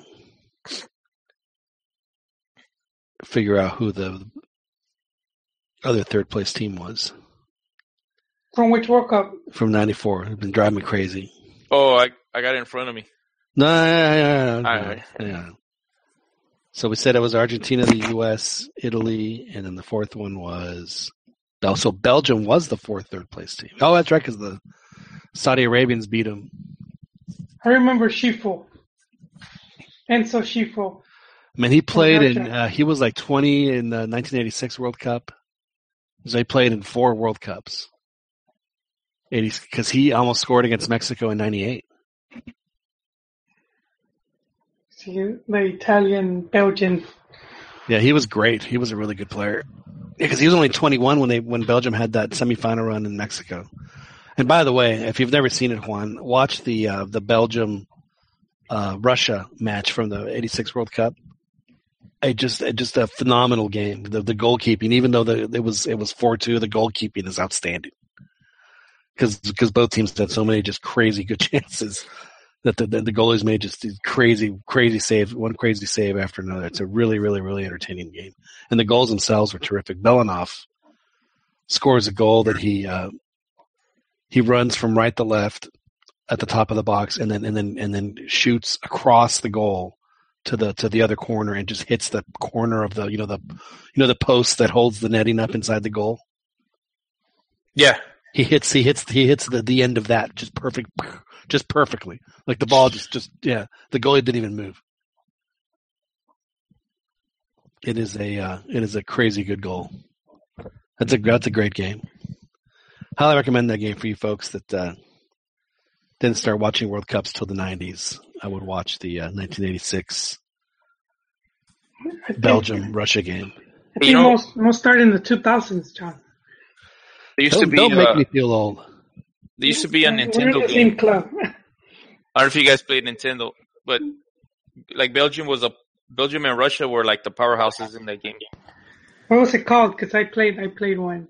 Fuck, I don't remember, dude. But the graphics were. When Nintendo, it was 8-bit, and they had one game that you would power up the shot and you could knock out the players. I don't know if it was that one. I remember that. And it was kind of dumb because after a while the players were knocked out, and the ball would just lie there. The players didn't have that much movement. I'll tell you another game that should be required viewing for everybody is the one that was at the Azteca in 1970, the semifinal between Germany and Italy. Another just crazy good game. They played it so elegantly back then. They were such gentlemen when they played. It was violent, but it was only violent when it had to be. They let each other pass, and they had like each had just gobs of shots on goal. It was a very good style. It's a great game too. Last second heroics from both teams, just nuts. Franz Beckenbauer has a disabled or a dislocated shoulder, so he plays after the injury the rest of the game with a hand strapped to his shoulder to his chest, and he plays the rest of the game. Have you ever seen pictures of that, Juan? No, Franz of Beckenbauer playing with his arm slung to his chest. Yeah, he played the whole second half and the extra time like that. I've seen a picture. I might have in the past. Yeah, that was that's a great game. I highly recommend it. Boys, it is 2:30 my time. I probably need to get going. It was fun to reminisce. But we had a great show tonight. I really enjoyed it. I wish that I wish these games, I understand why the games start at 9 p.m. in Mexico because that's when folks get home from work, and I get that. But man, it really kills us. So. Yeah, no kidding, man. Sheesh. But at least the Sunday one will be at 7. But we're not going to be able to chat because it's going to be Christmas and everyone's going to be with their with their familiares. Who would listen to us on Christmas, John? Well, I mean, that's true. That's true. Yeah, so I mean, dozens of people. I guess the only thing more pathetic than podcasting on Christmas night is listening to people podcast on Christmas night.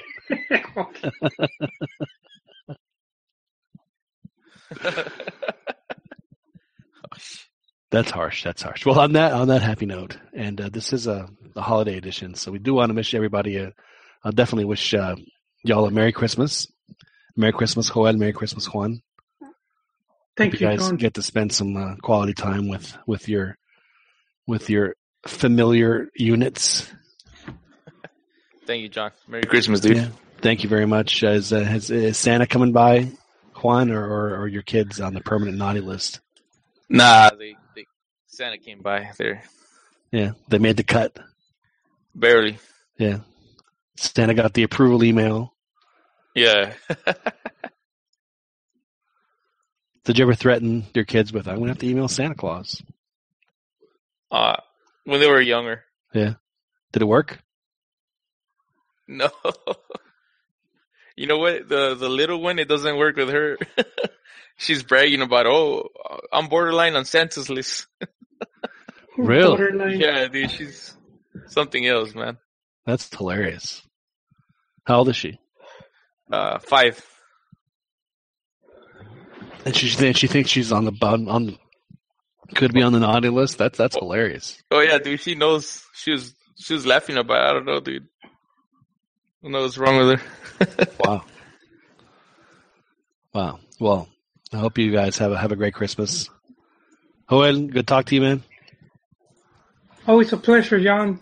You know, I have to pull this thing out of the Chivas the Chivas vortex. You guys are very passionate. It's a lot of fun. But anyway, this has been the Cantina MX podcast. Really thank you guys. If you've stuck around this long on this podcast, then we really do appreciate it. We will talk to you guys probably in New Year. You guys enjoy the rest of your holiday. Thank you very much.